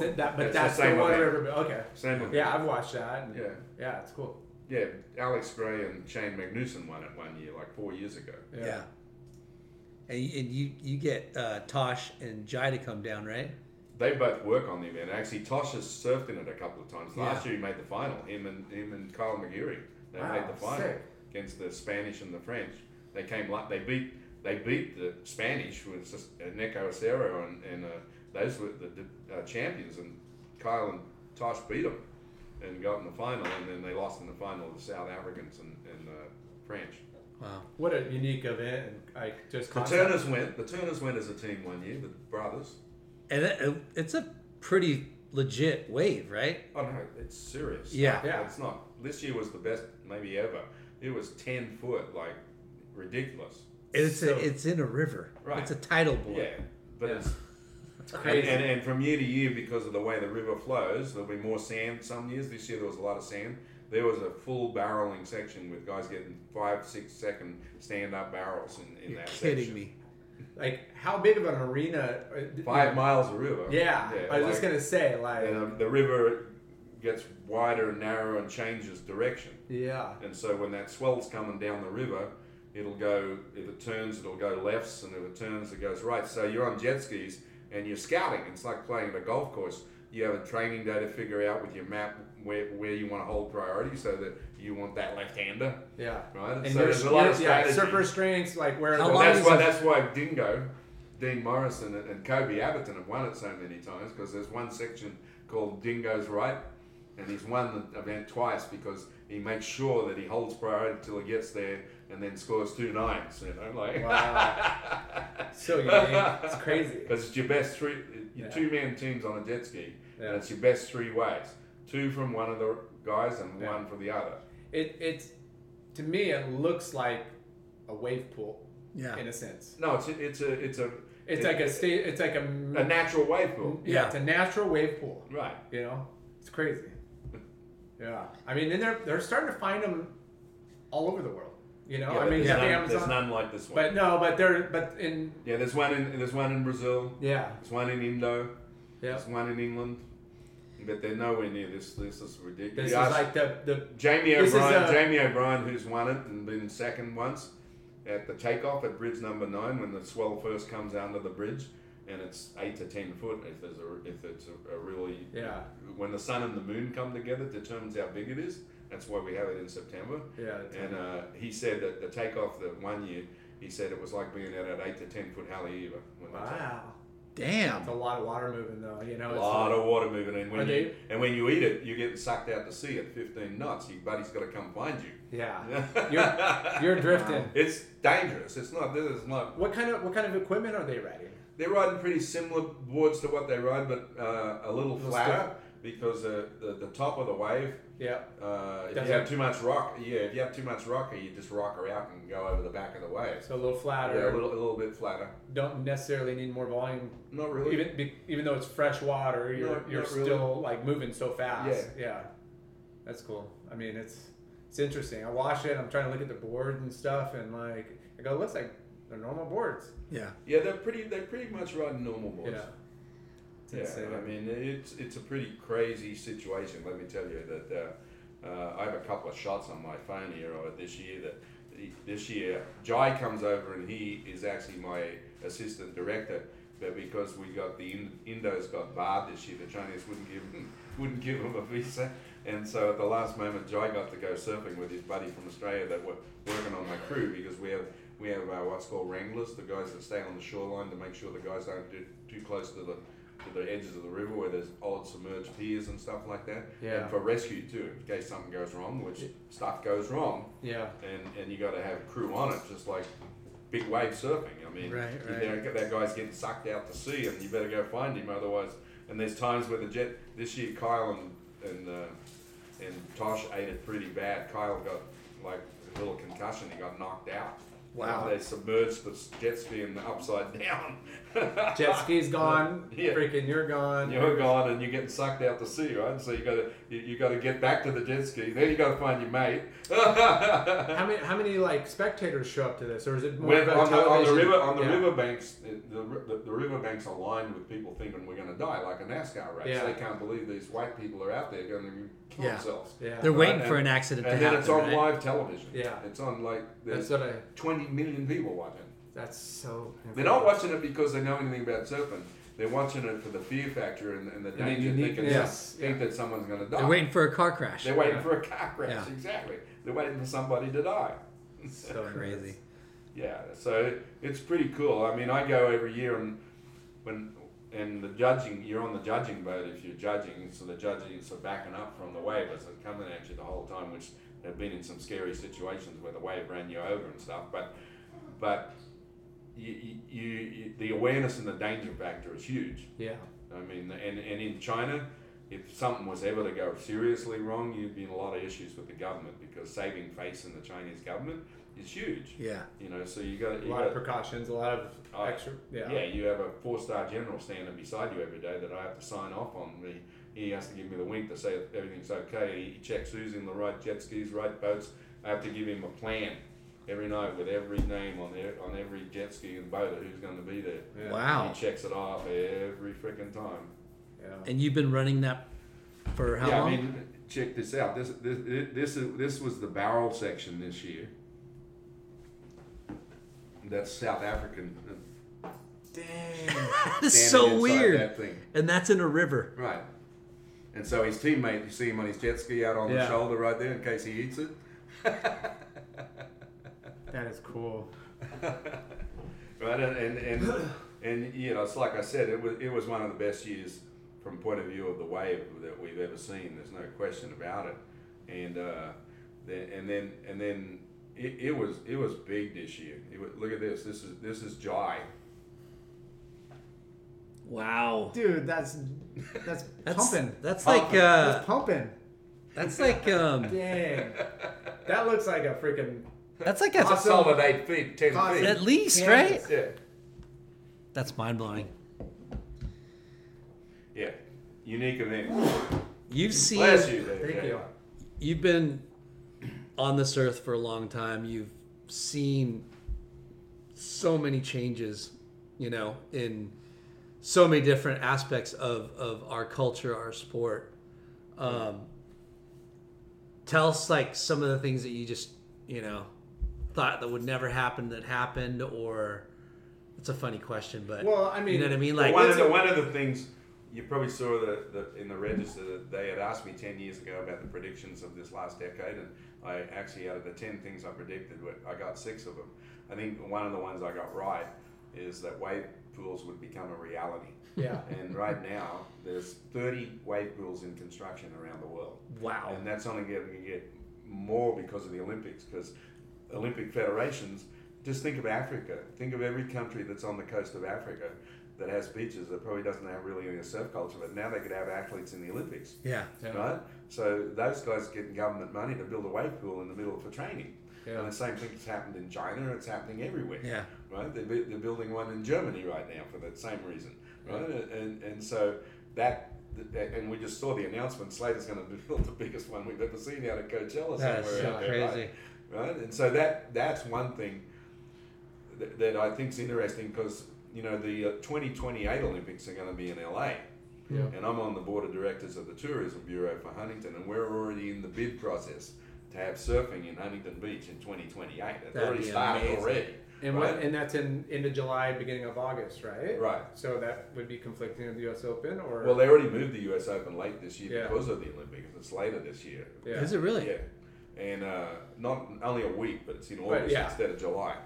But the biggest danger that Huntington wouldn't get the location of the Wave Olympics, pool. yeah, it's a wave pool. Yeah, it's they all could new. they could go to the new one in Palm Springs. By then, there'll be how many of them do you think we're going to have in another 8 years, right? Yeah. I don't think it's a bad thing as far as I'm concerned. It's just another surf spot that takes pressure off the beach, right? Yeah. Right. Right.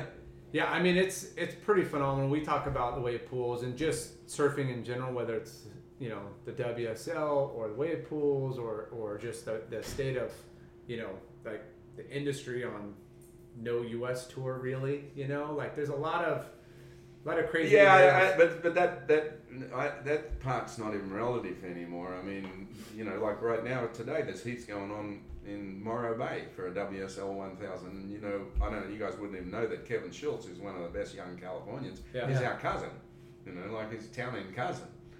He beat Brett Simpson in the final 2 weekends ago at Pismo. I was up there on the Saturday. Yeah. So you guys are related with the Schultz? Yeah, that's so funny. That's my ex's nephew. Nephew, yeah. That's a small world. Yeah, and cousin Kevin, and but the thing is that he was on. I don't think right? the argument about no domestic tour is relevant anymore because no country really has domestic tours anymore because now you have this whole layered system of QS. Yeah. From now the new Challenger series, which is the 10,000s, and you can't get to that unless you got enough points to get beyond. This year there's a new level of 5,000s, and then the 3,000s, and then the 1,000s. Yeah. And it's just going like the minor leagues of baseball. You gotta get down here in the dirt. Yeah. Prove yourself to get the right. And you can't do it without traveling. Hey, I don't want to hear that. Brazil hasn't got a domestic tour that everyone thinks they have. Yeah. Those guys go to Australia and kick everyone's ass, and then they come here and win the US Open every year. Yeah. I mean, it's good. Speaking, let's talk about that. How trippy, in your lifetime. That's the biggest change because in my era, the Brazilian thing wasn't even. There were Brazilians on tour, and a couple of them were good mates of me. Daniel Friedman, Lipi DeLong. There were a couple of guys that were definitely around. Pepe Lopes got in the final Pipe Masters in my World Championship year, but they weren't anywhere near now. The Brazilians, no one wants to admit it, but they're the best in the world. That's a fact. Yeah. I mean, when you look at Medina, Italo, and Philippe, those three. Yeah. Well, I mean, the only one where they're not is the Czechs. They only have one really good chick at Silvana Lima. Yeah. Yeah. And she's been around for a while. What's crazy is, like you said, from your time being on tour, right? There's a handful of Brazilians. Yeah, it used to be all Australians and Americans. And then when you were on tour and we were watching, when the tour was like, I guess it's bigger now, but I mean, we had Fabio Gouveia and Nico Paderats. The Paderats brothers, both. Paderats, and then that was Ren and Roca. Ren and Roca. Yeah. But nothing. Hurdy was good. But they never were like. No, not like now. Like now, which is like astonishing.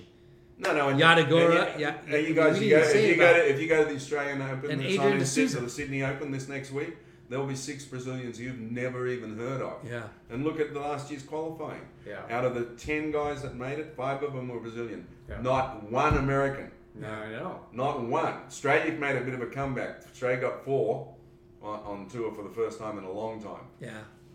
Yeah. It's. Yeah. There were a couple of Americans that got close. The one kid from down south. Because we need another PT resurgence, bro. In the U.S. We need to stop. It's back to the silver spoon treatment. They get spoiled too much too early. Yeah. Yeah. There are a couple of good kids though that I think have the potential. That could get there talent wise. That kid from San Clemente, the big regular foot, he's really good. Caden? Yeah. He's a Quicksilver kid. Yeah, Caden. Is that Cade Matson. Yeah, Cade Matson. Yeah. He's got the build and the skills. Yeah. Yeah. And he's got an aerial game for a big kid, as well as he's already got to the quarterfinals at an event in Sunset. So that tells you straight away that full package. Yeah. That's cool. I mean, I just look at it as like, the California culture, the like the surf shop involvement, like where the QS event kind of, Bud Tour, then, Prime Ticket, Panasonic, and it changed over and over. That kind of evaporated, and there was kind of nothing for a while except a couple key events, U.S. Open, maybe lower. Well, the other thing, J-Lo, that's changed in our world so radically is just the influences by social media. Yeah. The people that get famous and they haven't really done anything No. because Yeah. they can. Like us doing a podcast. Yeah. Right. We're super famous now. Yeah, exactly. This is our second. But Yeah. that didn't even exist. Yeah. And from a brand strategy, now that becomes super important. Part of the Yeah. package. You know? You can't just Like that kid from Jersey, Ben Gravy. You Ben see Gravy. his stuff? Yeah. Well, he was on my US team. That in people don't even know he was on a US World Junior team. I was the coach. Yeah. Oh, no way. so cool. Ben Graff is his real name. Yeah. He's from Jersey. Yeah. Yeah. And he's super influenced, and people follow him like crazy. Oh, yeah. I watch. And from a I'm brand strategy, subscribed to his vlog, and I watch it not religiously, but I watch it. yeah, no, he does some funny shit. Yeah, Yeah. it's great stuff. Yeah. And that's what's cool outside of that really competitive. But you surfer. all still have to. I think the brands, because of the power of the WSL, and it's not just about the competition. They become a network of surf culture. Notice that their programming now is a lot about not competition. Yeah. Yeah. So they're It's a building they built the platform and building a bigger yeah. audience, like a TV station. It's not just about the competition. piece. Yeah. Right. That's just Right. one. Right. That's just one piece of it now. And so I do think it's also important that you have an athlete on the big show because Yeah. they're getting TV time with that logo. Now it's on Fox Sports Live. I mean, Yeah. Barry Depp and I get up in the morning and turn the TV on at 6 a.m. and sit there for breakfast with our coffee watching it. It's cool. It's pretty cool. Yeah. Yeah. I mean, the I'd fact say You the don't more even the have to have it merrier. on your laptop. You watch it on the big screen. Yeah, and if they could get rights to, I mean, in whether they want to do their own channel eventually or not, but they could eventually fill a lot of content. Hopefully, Ziff keeps underwriting it. Otherwise, there's going to be a lot of pro surfers looking for real jobs. Yeah, that's true. Well, it's so trippy, and we talk about this a lot. Like the sport, the culture is more popular now, more participants now Surfboard sales are crazy. are crazy, and there's way more participants. Too many people in the lineup. And, Right? and that's only going to get worse with the Olympics. I'm Yeah. telling you right now. Yeah, everybody's gonna see like, And oh, that looks fun. we interviewed Jody Nelson, right? She's producing a lot of content for. Yeah, I've worked for her. Yeah. I've worked for her. She's done a bunch of events, but it's funny because okay, the NBA, right? It's a professional organization, and they're not really. I could be wrong, but they're not like producing a bunch of content on their own. You know what I mean? Well, they WSL's beginning to do more and more of that. Now they're doing all these different things where they've got guys out doing independent production. Right. Like a good example is Dylan Graves' Weird Waves. I love it. Right? Yeah. And WSL's underwriting those productions of those stuff. Okay. Because But we that- were talking about how like the WSL needs to do this, needs to do that. And if you took like a sporting organization like the NFL and the NBA and hockey, like they should do what those successful organizations are doing, right? But then on top of that, you have ESPN, right? Yeah. And ESPN is not the NBA, but they're a sports, football, basketball, hockey, and they have color commentary, and they're creating content, which I think that's what Stab is starting to kind of be like. You know what I mean? Well, surfing isn't. We talk about this all the time. We grew up in a surf shop. We grew up at the beach. We grew up embedded In the culture. in the sand, Yeah. in the culture. And nowadays, you got all these different participants, and you could be a jock, so to say, like a jock surfer, where you're into all kinds of other collegiate sports, or you could be a lawyer, doctor guy that, hey, I'm hitting the golf, the country club, and then I'm surfing, and you got all these little like bubbles within surfing now. Like they all need an identity within it. So I think WSL could cater to.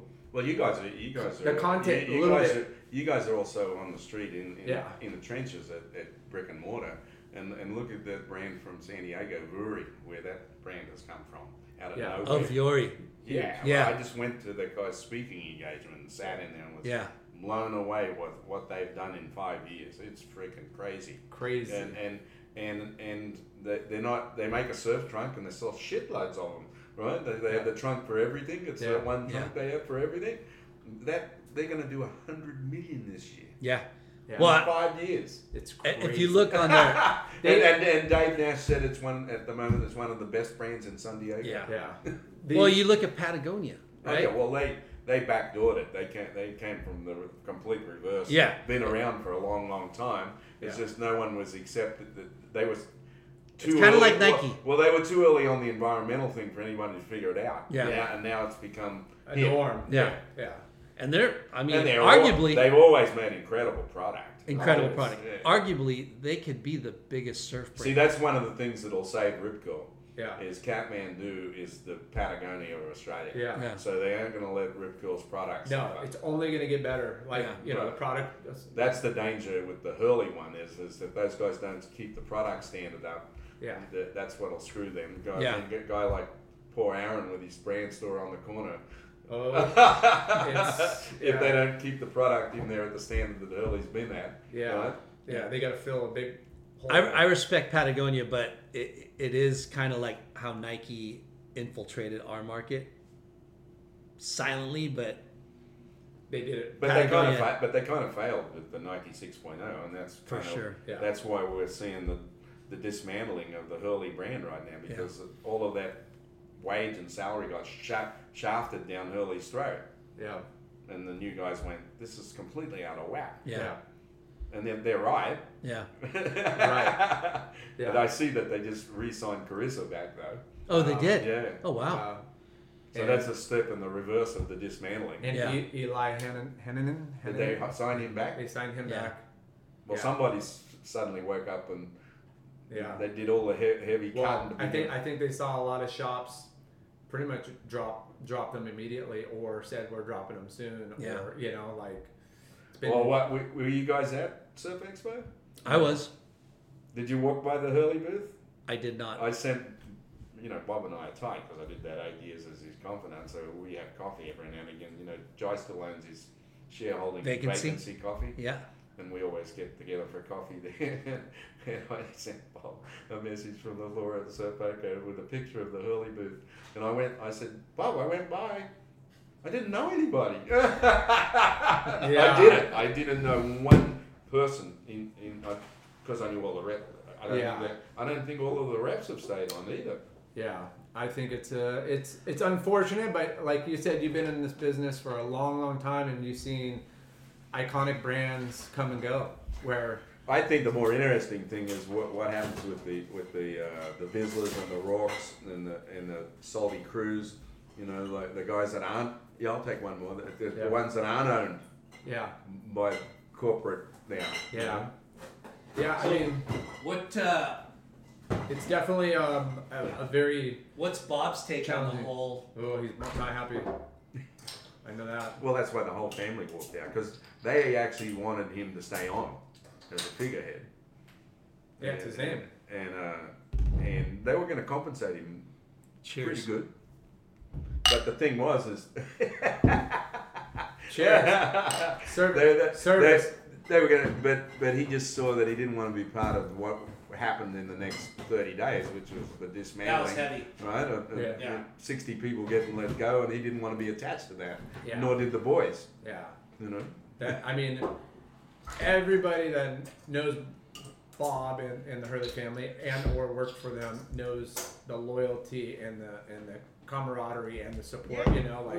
That's why you build a company to. But that's the way it's been with all of these brands we've all worked with. Always. Patton was no different. Yeah. When Conan and those guys started the Yeah. thing, it was no different. Yeah. It's all about the boys. Right. Providing. What do you see with the Vuaris and the Patagonia and stuff? Do you see other non-endemic brands trying to make their way in and be successful, or is it's got to be very specialty? I mean, Well, I still think, at least in the context of the world, if you're going to be a brand in our world, you still have to make the hard goods, which is a good pair of trunks and a wetsuit. I can't see how you can avoid that because that's how we go in the water. It's not like people are not going surfing. yeah, The other part of that is where we go through these cycles of that is it's all the people who go to the beach also that don't necessarily, they don't surf, they go to the beach. Yeah. And that's probably where the Vuris are doing really well. That guy that goes to the beach because he loves the beach, Yeah. and he probably jumps in the water for a body surf or something, or he might catch a wave once in a while, but he's not like a core guy, but he's a beach guy. And chicks too, the same thing with the chicks. I mean, the women's divisions of You gotta have an incredible branding and name and product and team and all of that, regardless. But if you could topple it with good, fabrics and good design and good aesthetics, like Good story. like you're. And I think on the girls' side, because that's what Rana's doing. Yeah. She's on the girls' side. She's been 10 years. She's pretty high up in the women's division of Billabong Australia. The girls have to chase still a little bit the trend. I don't think the male has to chase the trend as much. But the women's brands have to chase the trend, and these days it also is not as far out. Yeah. It's so closer to delivery to discover what that trend is, because of Forever 21 forced us all to go that direction. They could deliver so quick, Yeah, and I think that fast fashion, disposable definitely wear died. is died down a little bit. Well, and Forever 21, as you guys know, is in big trouble. Yeah. It's not as hip and cool. It was a trend where everyone thought that you had to have something new every day. Yeah. And even H&M too is struggling. Well, that's just same company, I think. I don't think so. No, I thought they were owned by the same. But anyways, just the product quality that has been elevated, the mindsets of recycled materials and less footprint, and I think the whole industry has been, the bar set high now. Having these other brands infiltrate our market, but just as kind of production has improved and new resources have gotten the resources have gotten better as far as streamlining recycled bottle sport shorts. It's kind of cool. It just, the brands have to do a better job of exposing that and writing about it. Well, and the brick and mortar retailers have to have a more experiential experience. Yeah. I mean, that's one of the reasons that surf and sport still, to me, you got Java Point. You got Rita on the floor in the morning. This real surf guy that can talk real surf while you get your cup of coffee. Yeah. Customer service. Did you have a surf today? I think we're at the times, and I think, well, you guys are part of it. I think the reps have gone back to having to be reps again, where before they were just order takers. Yeah. True. There was a window of time where they just picked up the phone and just send me some more stuff. They didn't even send me what you think's going to sell, right? Yeah. And now it's right, and the retailer themselves has had to get their buying guys back in chicks in tune. Yeah. Before they weren't doing the work that was necessary to put the right product in the store. Yeah. Right. We've all had to kind of step back and get back to basics, Right. and do some grassroots things to Right. explain it, to the end consumer, on the grassroots level. Well, you got. It's no different. It's no different. That's, I said, if you can't smell the wax, it's not a shop that you want to hang out in. If you're a surfer, right? Yeah. If you can't smell the wax, if there's no smell of the wax and a wet wetsuit around somewhere, hanging out the front over the rental board rack, right? Yeah. True. I mean, that's where I like to be. That's my happy place right there. Or you can go the other way. You can go the Jack's way, which is the Walmart. I call them the Walmart. You can get any product in the world from a Jack's, but and not to say there's anything wrong with that, but it's a different formula. Yeah. Yeah. Mega shop. I gotta hand it to those guys though. They've come a long way as far as like. And they do a ton for, whether it benefits them or not. I mean, obviously you want to invest in marketing and events and everything. It's got to tie back to, retail dollars. So, Surf and Sport and Jack's tap into the U.S. Open. They tap into, all the local events, whether it's the air show. We live in a very, very unique place that a lot of other. Jack's has got, Jack's Pro and WSL 1500 coming up next month. Yeah, and that's a huge event. And that costs them a ton of money. Aaron backs the high school surf team. There's like different formulas. Yeah, different formulas. And there's not one way or the highway. There's different ways to massage it in. But those two shops I call that the Times Square. of Yeah, surfing. There's nowhere in the world. There's nowhere else. where there's two big retail on the coast highway doing that much volume. Yeah. Right? Nowhere in the world. Yeah. Nowhere. Nowhere. And we cover a lot of other areas. Areas. Yeah. And you know the numbers. you know? This question just popped up in my mind. In your lifetime, what year, what wave, what place was like your most memorable, where you were on top of your game? That's a funny question, but it's Well, I mean, because PT is a fucking world champion, and I want to hear like that question got asked last night. Oh, really? At this thing of Hackman. oh, you're tuned up then. Paul Stroud, because It's going to change. It better not change. Everyone kind of said it's hard to identify one, Right? like a memorable wave or biggest wave. Someone asked, and Philippe Plomar's answer for that was the best, because Buzzy Trent said a long time ago, big waves are not measured by the size of the wave, but in increments of fear. Yeah. yeah. That's a good analogy. How terrified were you? That tells you how big it was, right? Yeah. Well, Lyndon gets terrified in 6 foot Huntington. So I don't know. 6.5, bro. Depends on who you're asking. When it's 6.5, Well, that's no, when I it don't turns surf on. over 4 feet anymore. I'm back to being the 4 foot and under man. Kiddie ball. I'm right there with you. No, It's got to be civilized now. It's got I'm not going to beat myself up anymore. So how old were you when you were like? I rode Waimea on that day, which were the biggest waves I've ever out in my life, which was with Hackman. He was in that final, and it was 30 to 40 feet, and I was 20 years old. So nuts. You know? And I'd never been out there before. That was my first time out First there. time in Waimea. Yeah. I don't even understand that. Like, I mean, I'd been out at some big sunset, but not 30 to 40 foot Waimea with closeout sets. You know, Yeah. Yeah. Different. A little different. so you've been to J Bay, right? Yeah, I didn't have a good experience at J Bay though. It's one place that if I was younger, I'd want to go back and surf again. I went there with Michael Thompson, and we drove the Transky in those days. You drove down Coffee there. Bay. And then there was only one hotel, the Beach House. And my first session at J Bay, I broke my board in half, got food poisoning, and I never went back to J Bay. Yeah. And then I went to South Africa many more times. I won a WSL event at the Bay of Plenty with the unreal perfect right-handers. Yeah. And then there's other spots down the coast, like Secret Spot and places like that, where the waves get really good too, you know. Yeah. And that's one place that I wish I was still skillful enough to go back and surf. Give it a Good. try. Yeah.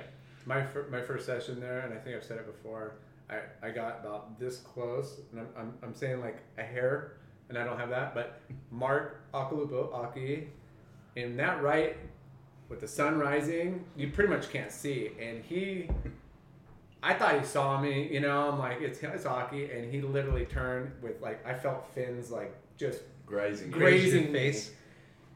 everywhere. Yeah, like just I felt like something swishing. Like I was like I thought I was dead. And then nobody told me how to get in, and I got just lower tide, and I just got destroyed on the Rocks reef down rocks inside. there, and it was pretty. So it's hard to identify one, but I've been working on. I've never done a book, and everyone keeps bugging me. And I've Oh, been that's working gonna on be it for a amazing. while. And especially you got all your pictures and stuff. right, and one of the things that I'm going to have in the 10 greatest sessions That'd be cool. instead of Bro, that's my question. right. Yeah. Right? Like, So- what was your best moments in... Well, there's a few. There's a session at Cura. There's that day at Waimea. I mean, it has to be in there. There was a session at Honolulu Bay in the 70s that I went over to stay with Lopez. And we had Honolulu as good as you will ever see it. You know, like 8 to 10 foot of perfect conditions and not too crowded, so it was manageable. Super Bowl Sunday at Huntington. Right? That was in like 84, somewhere around there. was it 84? No, there was another one. Well, that was way before like I remember it. With the Downey brothers. There was one in probably like the Hey, early this 90s. is shows No, about a PT. Super Bowl Sunday is a very one day a year. Yeah. There's multiple swings. Tell us about that Super Bowl. Well, that Sunday. day was there was offshore winds in the morning, and it was a pretty strong north swell, but it was a full moon tide, and so nobody had really gone out at all. And I right at the Tower Zero T, you could see right in the kiddie bowl on the inside, but it was pushing this way, but it would come in because of the way they were tight outside, and it would stand up, and then it would push this way, and then it would just stand and just fold. And I'm there with Downey, and Peter Brillier turned up, and Brillier goes, "Oh, look at the conditions! Come on, you guys, you need to go out." So we get our suits on, we go out, and the inside section for the probably an hour and a half, 2 hours is just all stand-up barrels every way. Jerry Boyd was another one that was out. Boyd. There was only a few of us. And then everyone started to see us getting these waves, and then it got crowded up. But the first hour, there was just every wave was just stand-up barrel. Huntington made top 10. I like it. Right? Yeah, every once in a while, every full moon, every decade, you know, you might get that one session. The other one that is a session was a boat trip with Giant Tosh. We went to Indo. Sick. And we, under Lopez's advice, we didn't go south, we went north. We went the opposite direction, and we went to Nios and Abrolhos and Asu and all those other places up that way. And the ways that we got, you know, like ridiculous. And I had it was for my 50th birthday, and those guys were now 19 and 22, and They were in their prime. And the mantle got passed. They outsurfed their dad on that trip. Hey, that's fine. I would have to see footage. I don't know. That's fine, huh? Just hey, good. I don't think- that trip. How cool to go on your 50th boat A trip. day at Burley, Rabbit, no one out, 8 to 10 foot Burley. We got there early in the morning. You've seen it in some of the old surf movies where it's like backlit, and there's just every wave's just barrel. We're just standing there trimming. And it's Right. it's thick at the top. Well, just getting out of yeah. in the cove. We just had to jump off around in the cove when it's that big, And it's- right? And that day was pretty incredible. And that day's captured on film. Rabbit were the only ones out, and then incredible. later on it got a little bit smaller and stuff. And when the more crew came out, let's see what else is there. Too many to remember, huh? Yeah, I wrote them down somewhere, but yeah, there's been sessions versus, you know. Yeah. That's so sick. There's been one or Tabby? two waves. What There's about a Tabby? way. Yeah. Well, I had the best lefts at restaurants from one of those Rusty videos. If you remember the one Rusty video with Pat O'Connor, Kalani, and Taylor Knox. Yeah. Restaurants as good as you'll ever Playground? see. Was it called Playground? Playgrounds, yeah. And then let's see, a wave. I had one wave at Backdoor that is in the 70s, in the mid 70s, and it was I had one of the best bigger wave boards I ever made. I made a beautiful 7.6 narrow diamond tail, like nearly a pintail, but a diamond tail like this, and a single. And it was one of those days where it was kind of a bit mix of a west and a north, but it was chunky kind of, but glassy.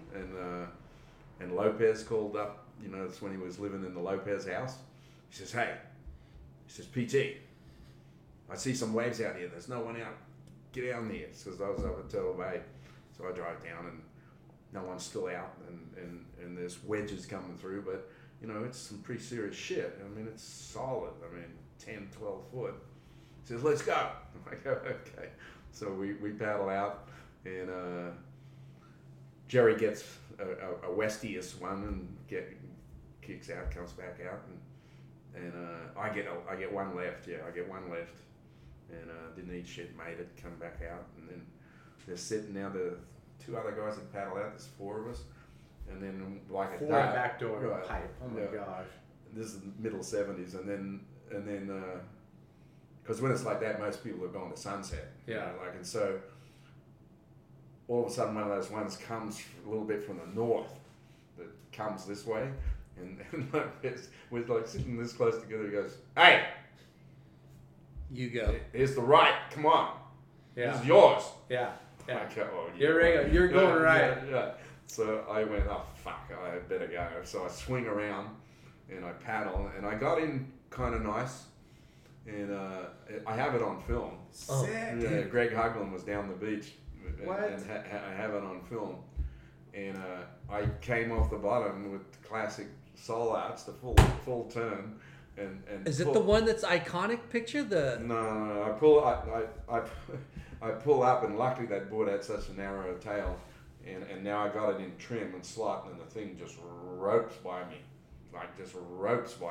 Like you're standing there and the waves just going. It just went, I didn't have any like real speed because single fins didn't have that planning to give you the speed. And now I'm in there, like and Locked and loaded. whoosh, The the spit. sprint went by me. Still in it.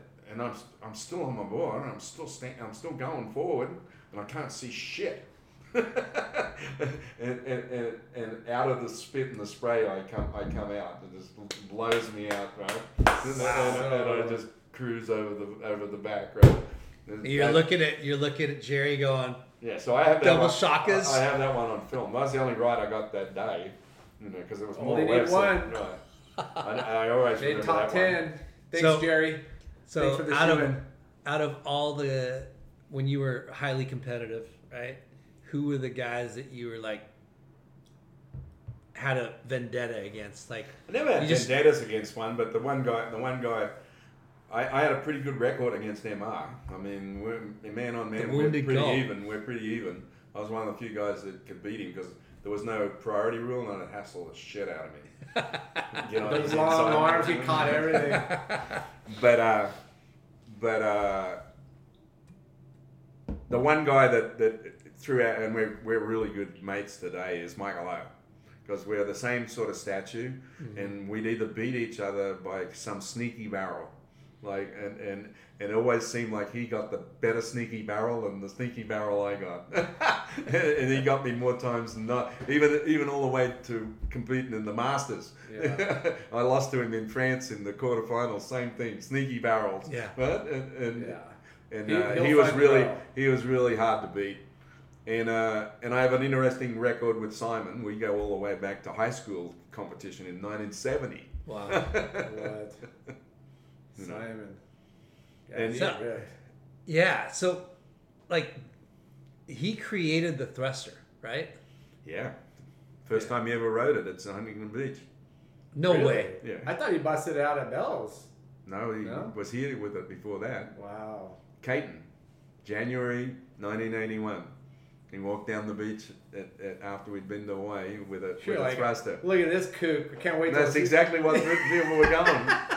They're all going, look Here, at it doesn't matter how many you put on, you're still so going to the lose. Because people over here really didn't know Simon at that Yeah. point too much either. Right? Thruster was created, but first So then he went- tested in the U.S. in Huntington. I know he had ridden one already. No, he his had first never, contest, His like- first contest that anyone had seen one in a contest. Oh wow. And then from that, Caton, he didn't do that well in the Caton. I think he got it through a few rounds. And then from there, he went on to win Bells, the Coke, and Pipe Masters on the thruster all in the same year. Yeah. And then everyone, next year, everyone had Hey, it. make me one of those, bro. Yeah. Yeah. No, we were I was straight down to Rusty to get him to make me a canyon thruster, right? That is so crazy. I can only see you guys looking at him with fins and be like, dude, you're gonna need a couple more fins than that. Yeah. Well, next year's the 30th anniversary of that. Thruster. Crazy. Really? Wow. 30th? No, it'd be 40th. 40. 40th anniversary. Yeah. That's so amazing. Hey, I mean, there's no better setup. This guy likes twin fins. I like quads every once in Yeah, a while. well, we all go back to a We all- thruster at some point. Yeah. Yeah. I mean, and it's good to mix it up because you generate different speeds at different moves and different lines, and it just whatever inspires you to get out there, that's all that matters. Yeah. Yeah. Have you tried any of the wave pools yet yourself? Well, I rode wave pools long before anybody else. I was at Geauga Lake Wave Pool in Cleveland, Ohio, in Cleveland, Ohio. 1984. I never knew there was a fucking wave pool in Cleveland, It Ohio. was one of the first ones besides Tempe, Arizona in '69. I remember. Didn't Kern win one of those? Wasn't there? Carroll well, no, won one. Kelly Slater won the one at Irvine Meadow. Irvine. That was a Bud Tour, right? Yeah, that was a Bud Tour. Oh my gosh, I surfed that But one. Allentown, Pennsylvania. I wasn't in that one. I was Okay. retired by that point. But then I did a bunch of wave pool tours, and I was a consultant for the first the Typhoon Lagoon at Disney in Florida, because I had been to the Geauga Lake one. There was another one in Memphis, and there was one. There's a wave pool in Memphis? Yeah. This is in the '80s.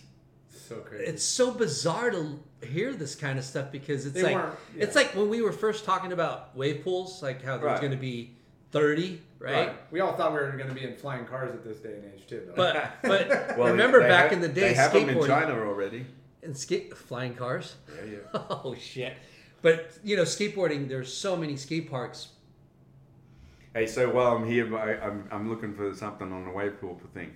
But you guys were asking about that day at Waimea. That's the drop at Waimea. Oh on that, my on gosh. that day. That's you not- can't even see the top. You can't even see the top. Yeah. And there's still like about a third of the way that's probably like curling over. I gotta think, That's the actual 18. can we take a pause? Yeah. Yeah. Yeah. Just.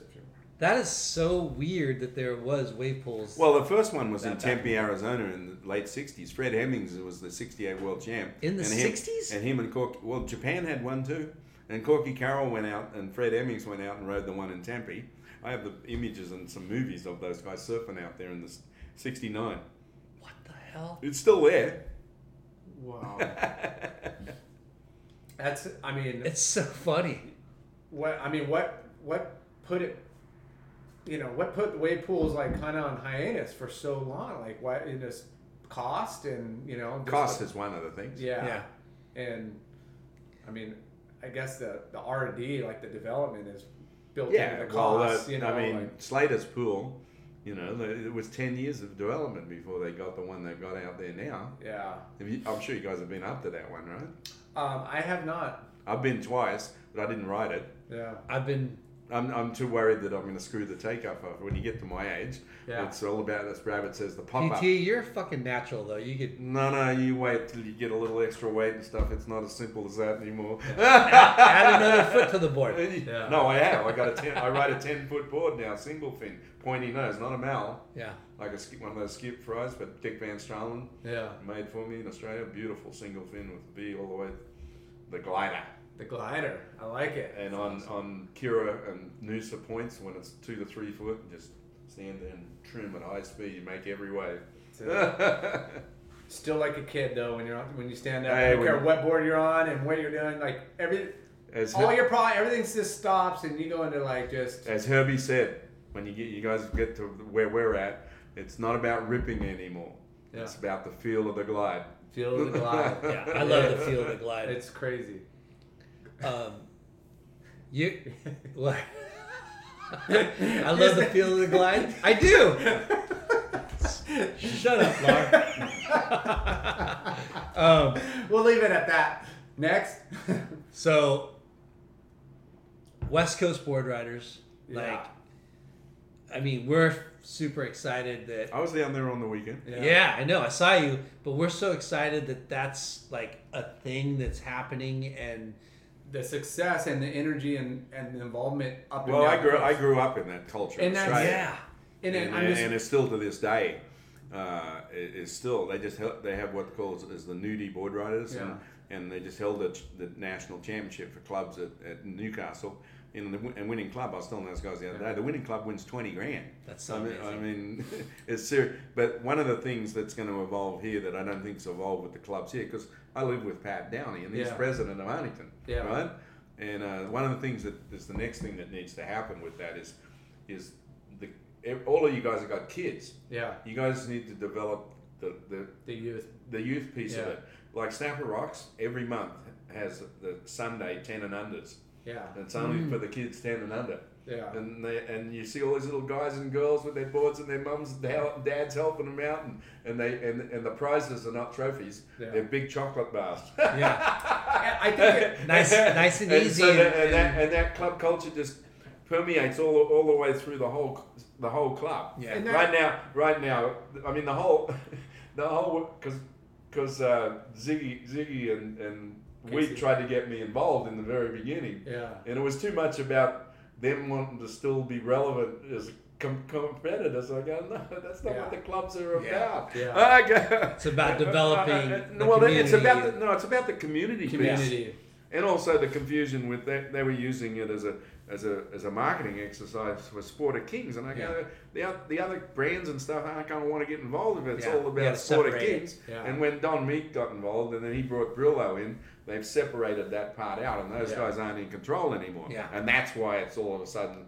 Like, I mean, the vibe was insane on when I was down there the other day. Yeah. You know, I was there because I know all the clubs. You know, like I'm over sure. there hanging out with the Dana Point guys with Pat, and you know, and It's I mean, going back to what you said, you know, it's another tool to help develop the I youth. think it's really good for specialty retail. And that's more importantly where we see the benefits, and that's why we talk about it so highly, is the involvement where it's partnered with shops. Each community has got their local shop that's funneling through, whether they're bringing in local restaurants, local, like, you know, food and beverage, and, you know, these clubs are hosting like a meeting once a month. Yeah. You know, I would like to see some more workouts or, you know, little smaller events within the club. And I think other, you know, outside of Huntington, I think some of the other clubs are doing better than us. But, you know, for me, you know, I've been retired from surfing for 20 years, but now I'm seeing all my friends and a lot of guys that are now in the industry as reps and stuff, are all down at the beach together, right? And bragging rights, right? And that's kind of the most rewarding thing out of winning a contest these days. Yeah, it makes you have to like, whoa, I got to step up my game. But, you know, all these guys that, you know, you see in contact with, maybe we follow on Instagram, Facebook and stuff, but when we're at the beach, it feels like 20 years wasn't 20 years. Like, I see each other, and then now... You know who my other roommate is kids. Barry Diffenbauer, right? So I'm in the house with us, like... Frothers. Frothers. And, but just everybody's got families. It's a family atmosphere, and everybody's down there. I mean, ultimately it's super competitive, but it's just best beach day. But what was cool is... especially in the older divisions, is when somebody on one of the teams gets a good wave and they're huffing and puffing to get to the freaking tag. And I was going, hey, we need an oxygenator. He's going to need some oxygen when he gets here, right? Those 40s and 50s, you better not leave like seconds left on the clock. One of those is who I do work with is Chris Morrow, and you know he's gained a little bit of weight, and he was huffing and puffing to get back to tag. Boothie's yelling at him, right? Boothie? You know, if it gets these guys in shape, no, that's all good stuff. It's all good. It's all positive. Everything down there, and then you have a party and beers after, and we're all hanging out, and all the kids are tearing it up on the sideline, and you know, like it's just a really great. It's super healthy for the well, eventually they'll get it nationally, but at the moment it's California. They've expanded it. You know, what there's 20 teams this year, I think. Yeah, probably. Yeah, I mean, and the East Coast is going to start. Yeah, the East Coast is going to have a couple of teams this year. Yeah. And the Jersey finals is in Lowers. Yeah, they got a Lowers permit. got Thanks, Lowers Brillo and Don. But I mean, it's insane. I think it's healthy. I just think it's healthy. Yeah. It's healthy for all the people come in it, and it's healthy for business too. Yeah. And it gives you and it goes back to the youth, and you know how crazy, you know, half of the kids now are stay at home. They have a video coach and a manager, and the parents are all involved. I think there's one other bigger issue too, because I live in a house where it's happened. Is you don't have ODs like Pat's kid. Oh, man. Because when we got that club and that community, that allows all of us to keep an eye on that shit. Yeah. And I don't know if you were at the tribute when I called those fuckers out. Yeah. And we had to get rid of those fuckers. Yeah. Because we know who they are. Yeah. We know who's feeding this shit to our kids. Yeah. Right. And you accountability probably heard what I said. Clean house. We don't need any more Micahs being killed by these fuckers. Yeah. No, that's true. Because it's an addictive personality, but what it is also the easy access because of these guys. Yeah. that they can get to it easy, right? And you know, in my case, it's really close to home because my younger brother, you know, died of heroin. You know? it's So crazy. yeah. It's And in my house, I was the first one to see Pat that morning oh my god. when they found Micah dead. Oh, It's been a hard time in our house because he Yeah. has good days and bad days, you know. yeah. I don't think there'd ever be. Well, a you good day. can't imagine No. that your own kid, you know. Yeah. Yeah. And I like what you said, you know, it's like we're bringing it all together, and the saying is it takes, Well, it takes a village to, yeah, well, in the case of, say, Snapper Rocks, because some bad shit happened a few years ago where one of the guys in the club nearly beat Rabbit's kid to death over a chick, and he was a drug guy, and that guy got fucking run out of town in a hurry. Yeah. And it was because of the club. The club ran him out of town. yeah. Yeah. He just And was that's- not well. It was just not welcome anymore. And that's the power of community. And He wasn't from Yeah. Coolangatta. He was a blowy, and he'd been there a while, but he was the guy that was feeding drugs to people. And Yeah. Blowing. I love it. I love that.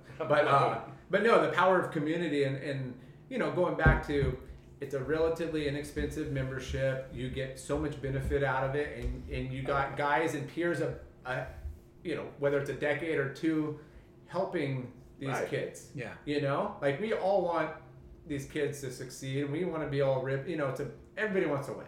I mean, well, that's no, and it's good to see guys that are just fresh off tour like Simpo, and then Oh. I heard Timmy Ray showed up because Timmy. I had left when he turned up. You Bro, know? Yeah. when the 30s and 40s went out, yeah, because Newport had a huge lead, yeah. and Huntington came Came back back. swinging, but then Tyler Gunther bitch slapped everybody with his double whammy 8.17 and shut the door. comeback back. We had It was close. We needed them all to choke, and we were Hey, one-upping them but you all. guys got second. Yeah, we Yeah. did, and we're in the It's the we're top in two. mix. It's the two Yeah. top teams, right? To Yeah. Tresses. to go to lowers. Yeah, we're in the ratings. It's you know what they saw is it's a marathon, not a sprint. You know, Yeah, exactly. we're in that we're in that bubble. Yeah, but we shouldn't be losing at our home court No. ever, Bro. ever, No. ever. Come on. Yeah. Brillo and Newport didn't lose in Newport. No, they didn't. But yeah. But I mean, we're stoked to be a part of it, and I think it, like you said, it's healthy for the industry and it And gives, community. Yeah. and the community and the shops and all of that. And it And gives, the other part that why I keep bringing up the youth thing, it keeps those kids from going down the wrong track. Yeah. yeah, Because then they know who the other adults and parents are that can come back to someone like if they see your kid in some place he shouldn't be. Yeah. AJ La. yeah. I just saw you. I just saw your kid hanging with. Not the my kid. kids. No, I'm just kidding. No, for sure. Shit happens, man. Yeah. You think Giant Toss That's the were scariest thing you ever. think Giant Toss were angels to bring up? No. Well, let me tell you. Yeah. I mean, that's got to be. Jai ended up in juvenile. Yeah, Yeah. yeah. It's you know, peer pressure and all that, but I mean, We need all the help we can get raising our kids. Oh, yeah. So it's the if most difficult job in life. it's the most difficult job in life. I say, if you can get your kids through high school into college, and then to be gainfully employed, good citizens, and not in jail, you did a good job. Yeah. Yeah. Yes, yes, please. Sign me up. No. Everyone would sign up Yeah. for that, Taylor. Yeah. So we know you're a super fan of surfing. You've been following everything forever. Do you play Fantasy Surfer? No, No. but we have in our household Yeah. we have the bet for Duke's dinner. Okay. And what's that? There's 11 tournaments a year in the WSL, Yeah. like on the tour. You have to pick the winner. At the world champ. No, of each event. Oh, the winner. So of each 11 event. times a year. So You have to pick the winner. And you guys mark down how many No, winners you've no, got. right. And then, But every time, after each one, if you do pick the winner, You got to buy the other dinner. guys have to take you to Duke's and pay for everything. That's Sick. beautiful. And we go usually, out of last year we went 6 of 11 times, one of us had picked the winner. Oh, wow. That's pretty What cool. we go was your down record? I got 2. I had a win with Medina. I had 1 win with Medina. That's a good call. I'd probably pick him for almost every. And who the other win? Someone had a tallow. Do you guys draw straws on like who? No, gets yeah, first? the guy who lost, the guy who won has to go last. So Right, you get rotates. first pick, yeah. All right, that's pretty good. Right. What's your predictions this year? Fucking Medina's insane. Insane. Yeah. There's, I mean, you got to love him to hate him. He's like John McEnroe. I mean, who would think of deliberately dropping in? I don't want another one.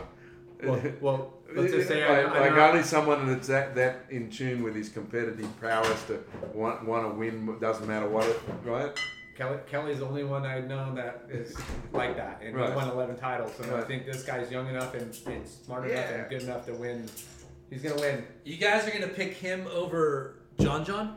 Well, no, but certain John's incredible, but I don't think he has the mental staying power. If he hadn't got injured, he probably would have won last year. Yeah.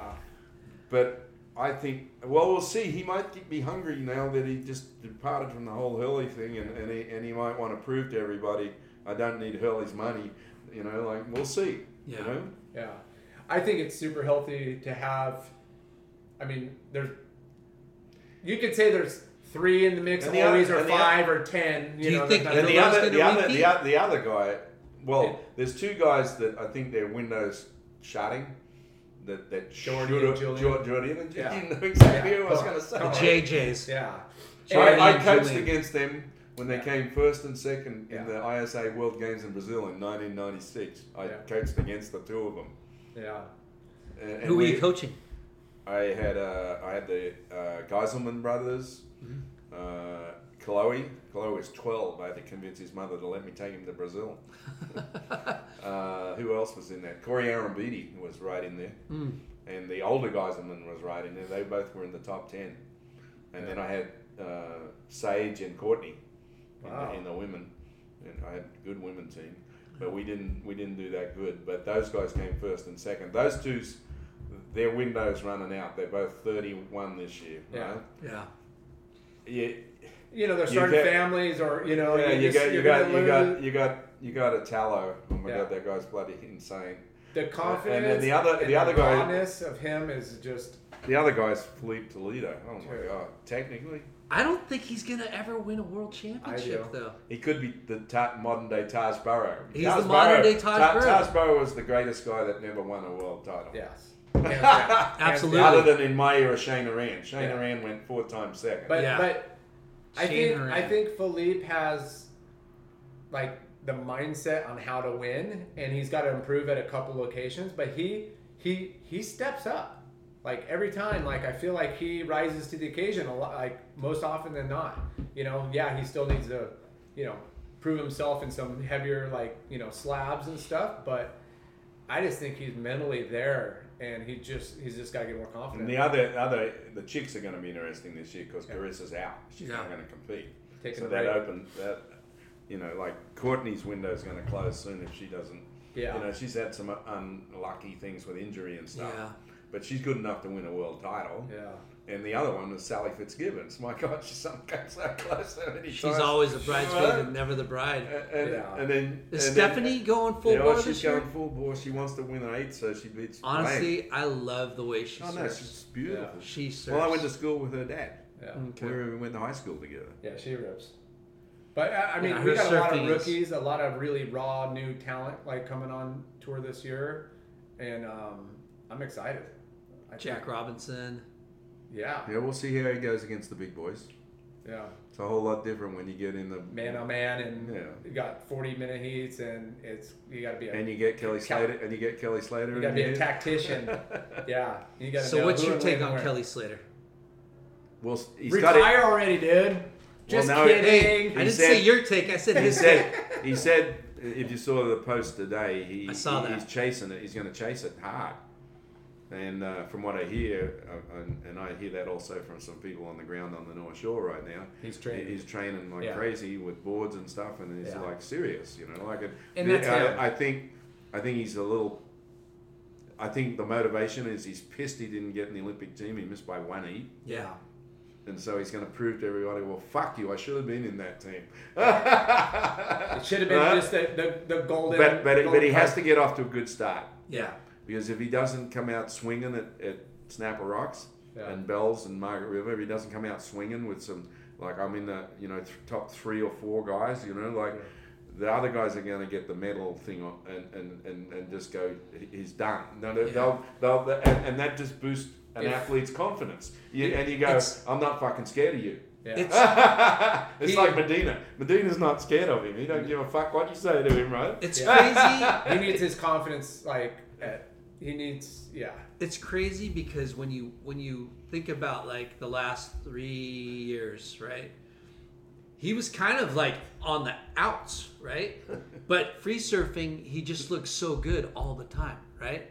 George Costanza. I was just gonna say, like, I just emptied it today, Joe. I had oh about my god, 10 more thick ones in there. Look at this, dude. But remember, like, your back problems are right there. No, I have front pocket. I stopped. I was having hip problems on the back pocket, and I had to switch. Doctor said switch it in your front pocket. that's so funny. Do you know you could pretty much load everything into this? Yeah, but I know that. Jai gives me that kind of shit all the time, Jack. I love it. It's old school right there. I don't even know if where do you get a wallet that can hold on? Australia, look, it's got Australian map on it. Yeah. But yeah, I mean, like watching all the recent clips of him surfing, he's still on top Well, how was of he in the the Triple world. Crown? He was ridiculous in the Triple Crown. Yeah. He's good. Like He's the still first, so the He first, kind of underscored a few yeah, no, events. the first event in Haleiwa, Yeah. he got underscored at Haleiwa. Yeah. There was one wave he had at Haleiwa, and he was on a small board, and it was big. And that's the problem I think he's had is equipment. He rips free surfing. Everybody says that, Yeah. but you got to understand. He knows what he's doing. He knows what he's doing. Yeah. And he's not. Yeah. It's just he's not in that traditional mindset. Like But he he's doesn't trying like, to draw different. But he lines. doesn't like to play it safe. He's never been that way. Yeah. Yeah. Never. But I'm He's excited. still one of the best to fucking watch. Yeah.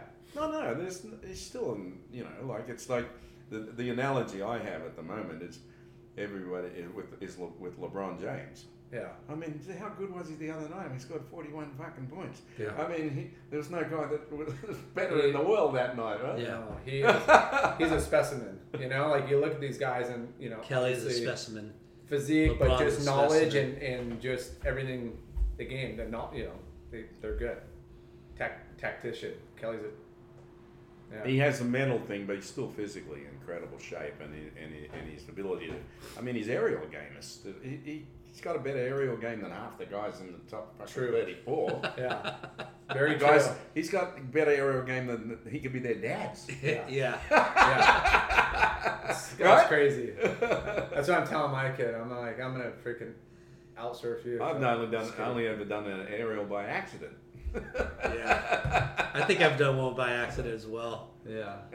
Lennon, keep your rail in the water. Yeah. This guy gets too hurt surfing all the time. But we talk about that all the time. He's injury prone. So if you want me to send you some support images, because I don't know if you run that in your podcast, Yeah. but a lot of this stuff we talk about, Oh, I yeah. can send you images that attach. Oh, yeah.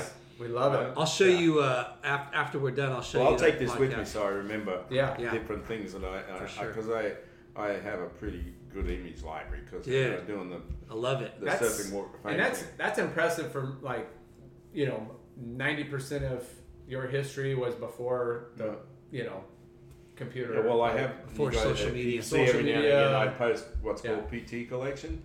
I have 4 storage units of memorabilia. So, cool. do you have an Instagram account? No, Yeah. Jai 'Cause plays you- with me all the time. And I Yeah, just, Jai started I one did, for you. I know, but It was he's PT gonna- Collects. He's gonna when I go to Australia on this trip. He's gonna Gonna show you how to do it. Yeah. Because I follow PT Collects, but Wait till he can fly us around, right? Yeah. Well, he got his Pete- private already. So cool. PT Collects has 101 followers with following nobody with no posts. Legend. I'll get so what Ty do to you- tune me in when I'm down there. So what are you doing now? Anything you want to promote? Like anything you're like involved in? That's like Well, I'm doing the transition management with the Huntington Museum, where you've seen all the Yep. shit about people think that this and that and it's going to get, which is people are clueless about what's really going on. Yeah. So I'm involved. I'm not the executive director, but I'm You're being involved. paid a small retainer to make sure stuff like Surfing Sundays, which is a huge thing that we have it on the beach Yep. with the surf music, and Splash that just happened, and then like last night we did the On the Couch with Hackman and that. Yeah. So I'm just getting paid to do stuff until there's what's called an RFP with the city, where the other people that cause all the turmoil and everything, they have to put in their proposals that Yeah. includes the business plan, where they're going to get the money. But the one thing they all don't realise is the actual building we rent, and the collection doesn't belong to the city, or that it belongs to the 501c Yeah. that Natalie founded. So we could back a moving truck up there tomorrow and take the big bore and move it down to Pacific City if we want. No Yeah. one can stop us. Yeah. Those other people that think they're going to get control, they don't get the collection. They've got to start all over again and bring in their own collection you and the guys- money. That's, yeah. And so Yeah, you got an empty building, killer. Right, Good luck. Right, good luck. Try renting this hole. Yeah. So, so hopefully that all get resolved. It's still going to take a few months. Yeah. In the meantime, I'm just making sure that it functions correctly, because Cool. it's a big part of our transient population of tourists that come in. Yeah. We got that one installation, I don't know if you've seen it, in the Origins of Surf, that's based on the paintings of the history of surf culture, and it has a book and everything. That's the best installation from a population. People have got to realise that's where these other guys are all on the wrong track. Yeah. It's not a clubhouse. Yeah. We're a tourist destination. Yeah. Yeah. It's got to be a world-class... It's a mini And if we- museum if we- art installment. Like Well, it's got to run like a museum, not Yeah. a clubhouse. exactly. It can't have just installations and exhibits about you and me, because these people that are coming into these hotels don't know who we are. Yeah. It's got to be on a larger scale. Like right now, the installation we're working on, and I'm doing it in collaboration with Surfing Heritage, is the Road to the Olympics, starting with Duke winning his medal, right, in 1912, and in 1920 saying, I want my sport surfing to be in the Olympics to today, and it'll trace competitive surfing, and at the end it'll be two big cutouts with question marks that the two gold medal winners will go in, that win this thing. Mm-hmm. All the people that come here to stay in our hotels, that's something they would want to They go want to see. see. Yeah, yeah. Then we're going to do one local one this year. We're going to do, they did, I don't know if you went to the one they did a shack called Temples of Stoke about all the surf shops. Yeah. So we're doing That was awesome. We're doing a Huntington version of that at the end Awesome. of the year. Cool. About Plastic Fantastic and Chuck Dent and We would love to come down and do a little like well, live podcast. who's doing that with me is Bobby Lockhart Oh, sick. and Ricky Blake, Whoa. because Bobby has the best collection. Best collection ever, Right, and Ricky and what he does Yeah. on He's a history. historian. So the three of us are curating that together. Cool. Awesome. And that goes in after Labor Day for the end of the year. Dude, that's Oh, gonna be bitchin'. epic. Yeah. Yeah. Ricky's art and his history, like I know, and he's into it. That's the Good. thing, and the good thing about that, he's younger, Yeah. and he's a teacher, so he's an academic, Yeah. yeah, doing it proper. Yeah. Well, Yeah. you've given us and our listeners an amazing It's a great. I think you need to edit it, boys. We've been going for 2 hours. No one's going to keep 2.5 hours. No one's For going to keep sure, listening to us. dude. Believe it us or not- chatter on for 2.5 hours. PT, believe it or not, people love long versions. While you're driving in your car somewhere. yeah, yeah. That's it on our next commute. Because we're in California, and every you go 10 miles, it could be 2 hours. You know. Well, these days it used to be that go to LA, but the one that's hard these days is going to San Diego. It's bad. Oh no, man, the traffic's got so bad. And they still on got- weekends. They it's still the- got the green tree like meeting. It's Not even like, it's even not worse like on LA traffic though. No. It's the worst. Well, no, I drive north to Morro Bay quite often, and you got to time it exactly. I often You gotta don't- leave at 5. Yeah, well, these days I don't always go on the freeways. I go along Malibu through the back way to Ventura. Well, we love it, dude. Thank you. You're welcome, boys.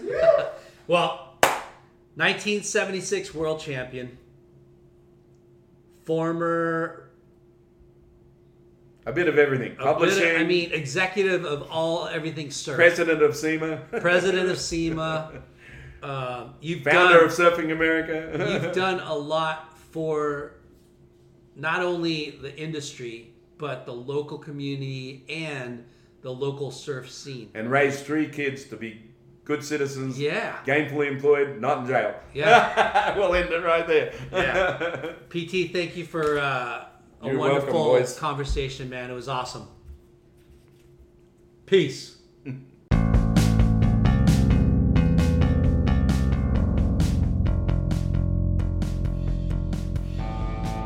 Thanks for tuning in. We hope you enjoyed the show. Please give us a 5-star rating and spread the word.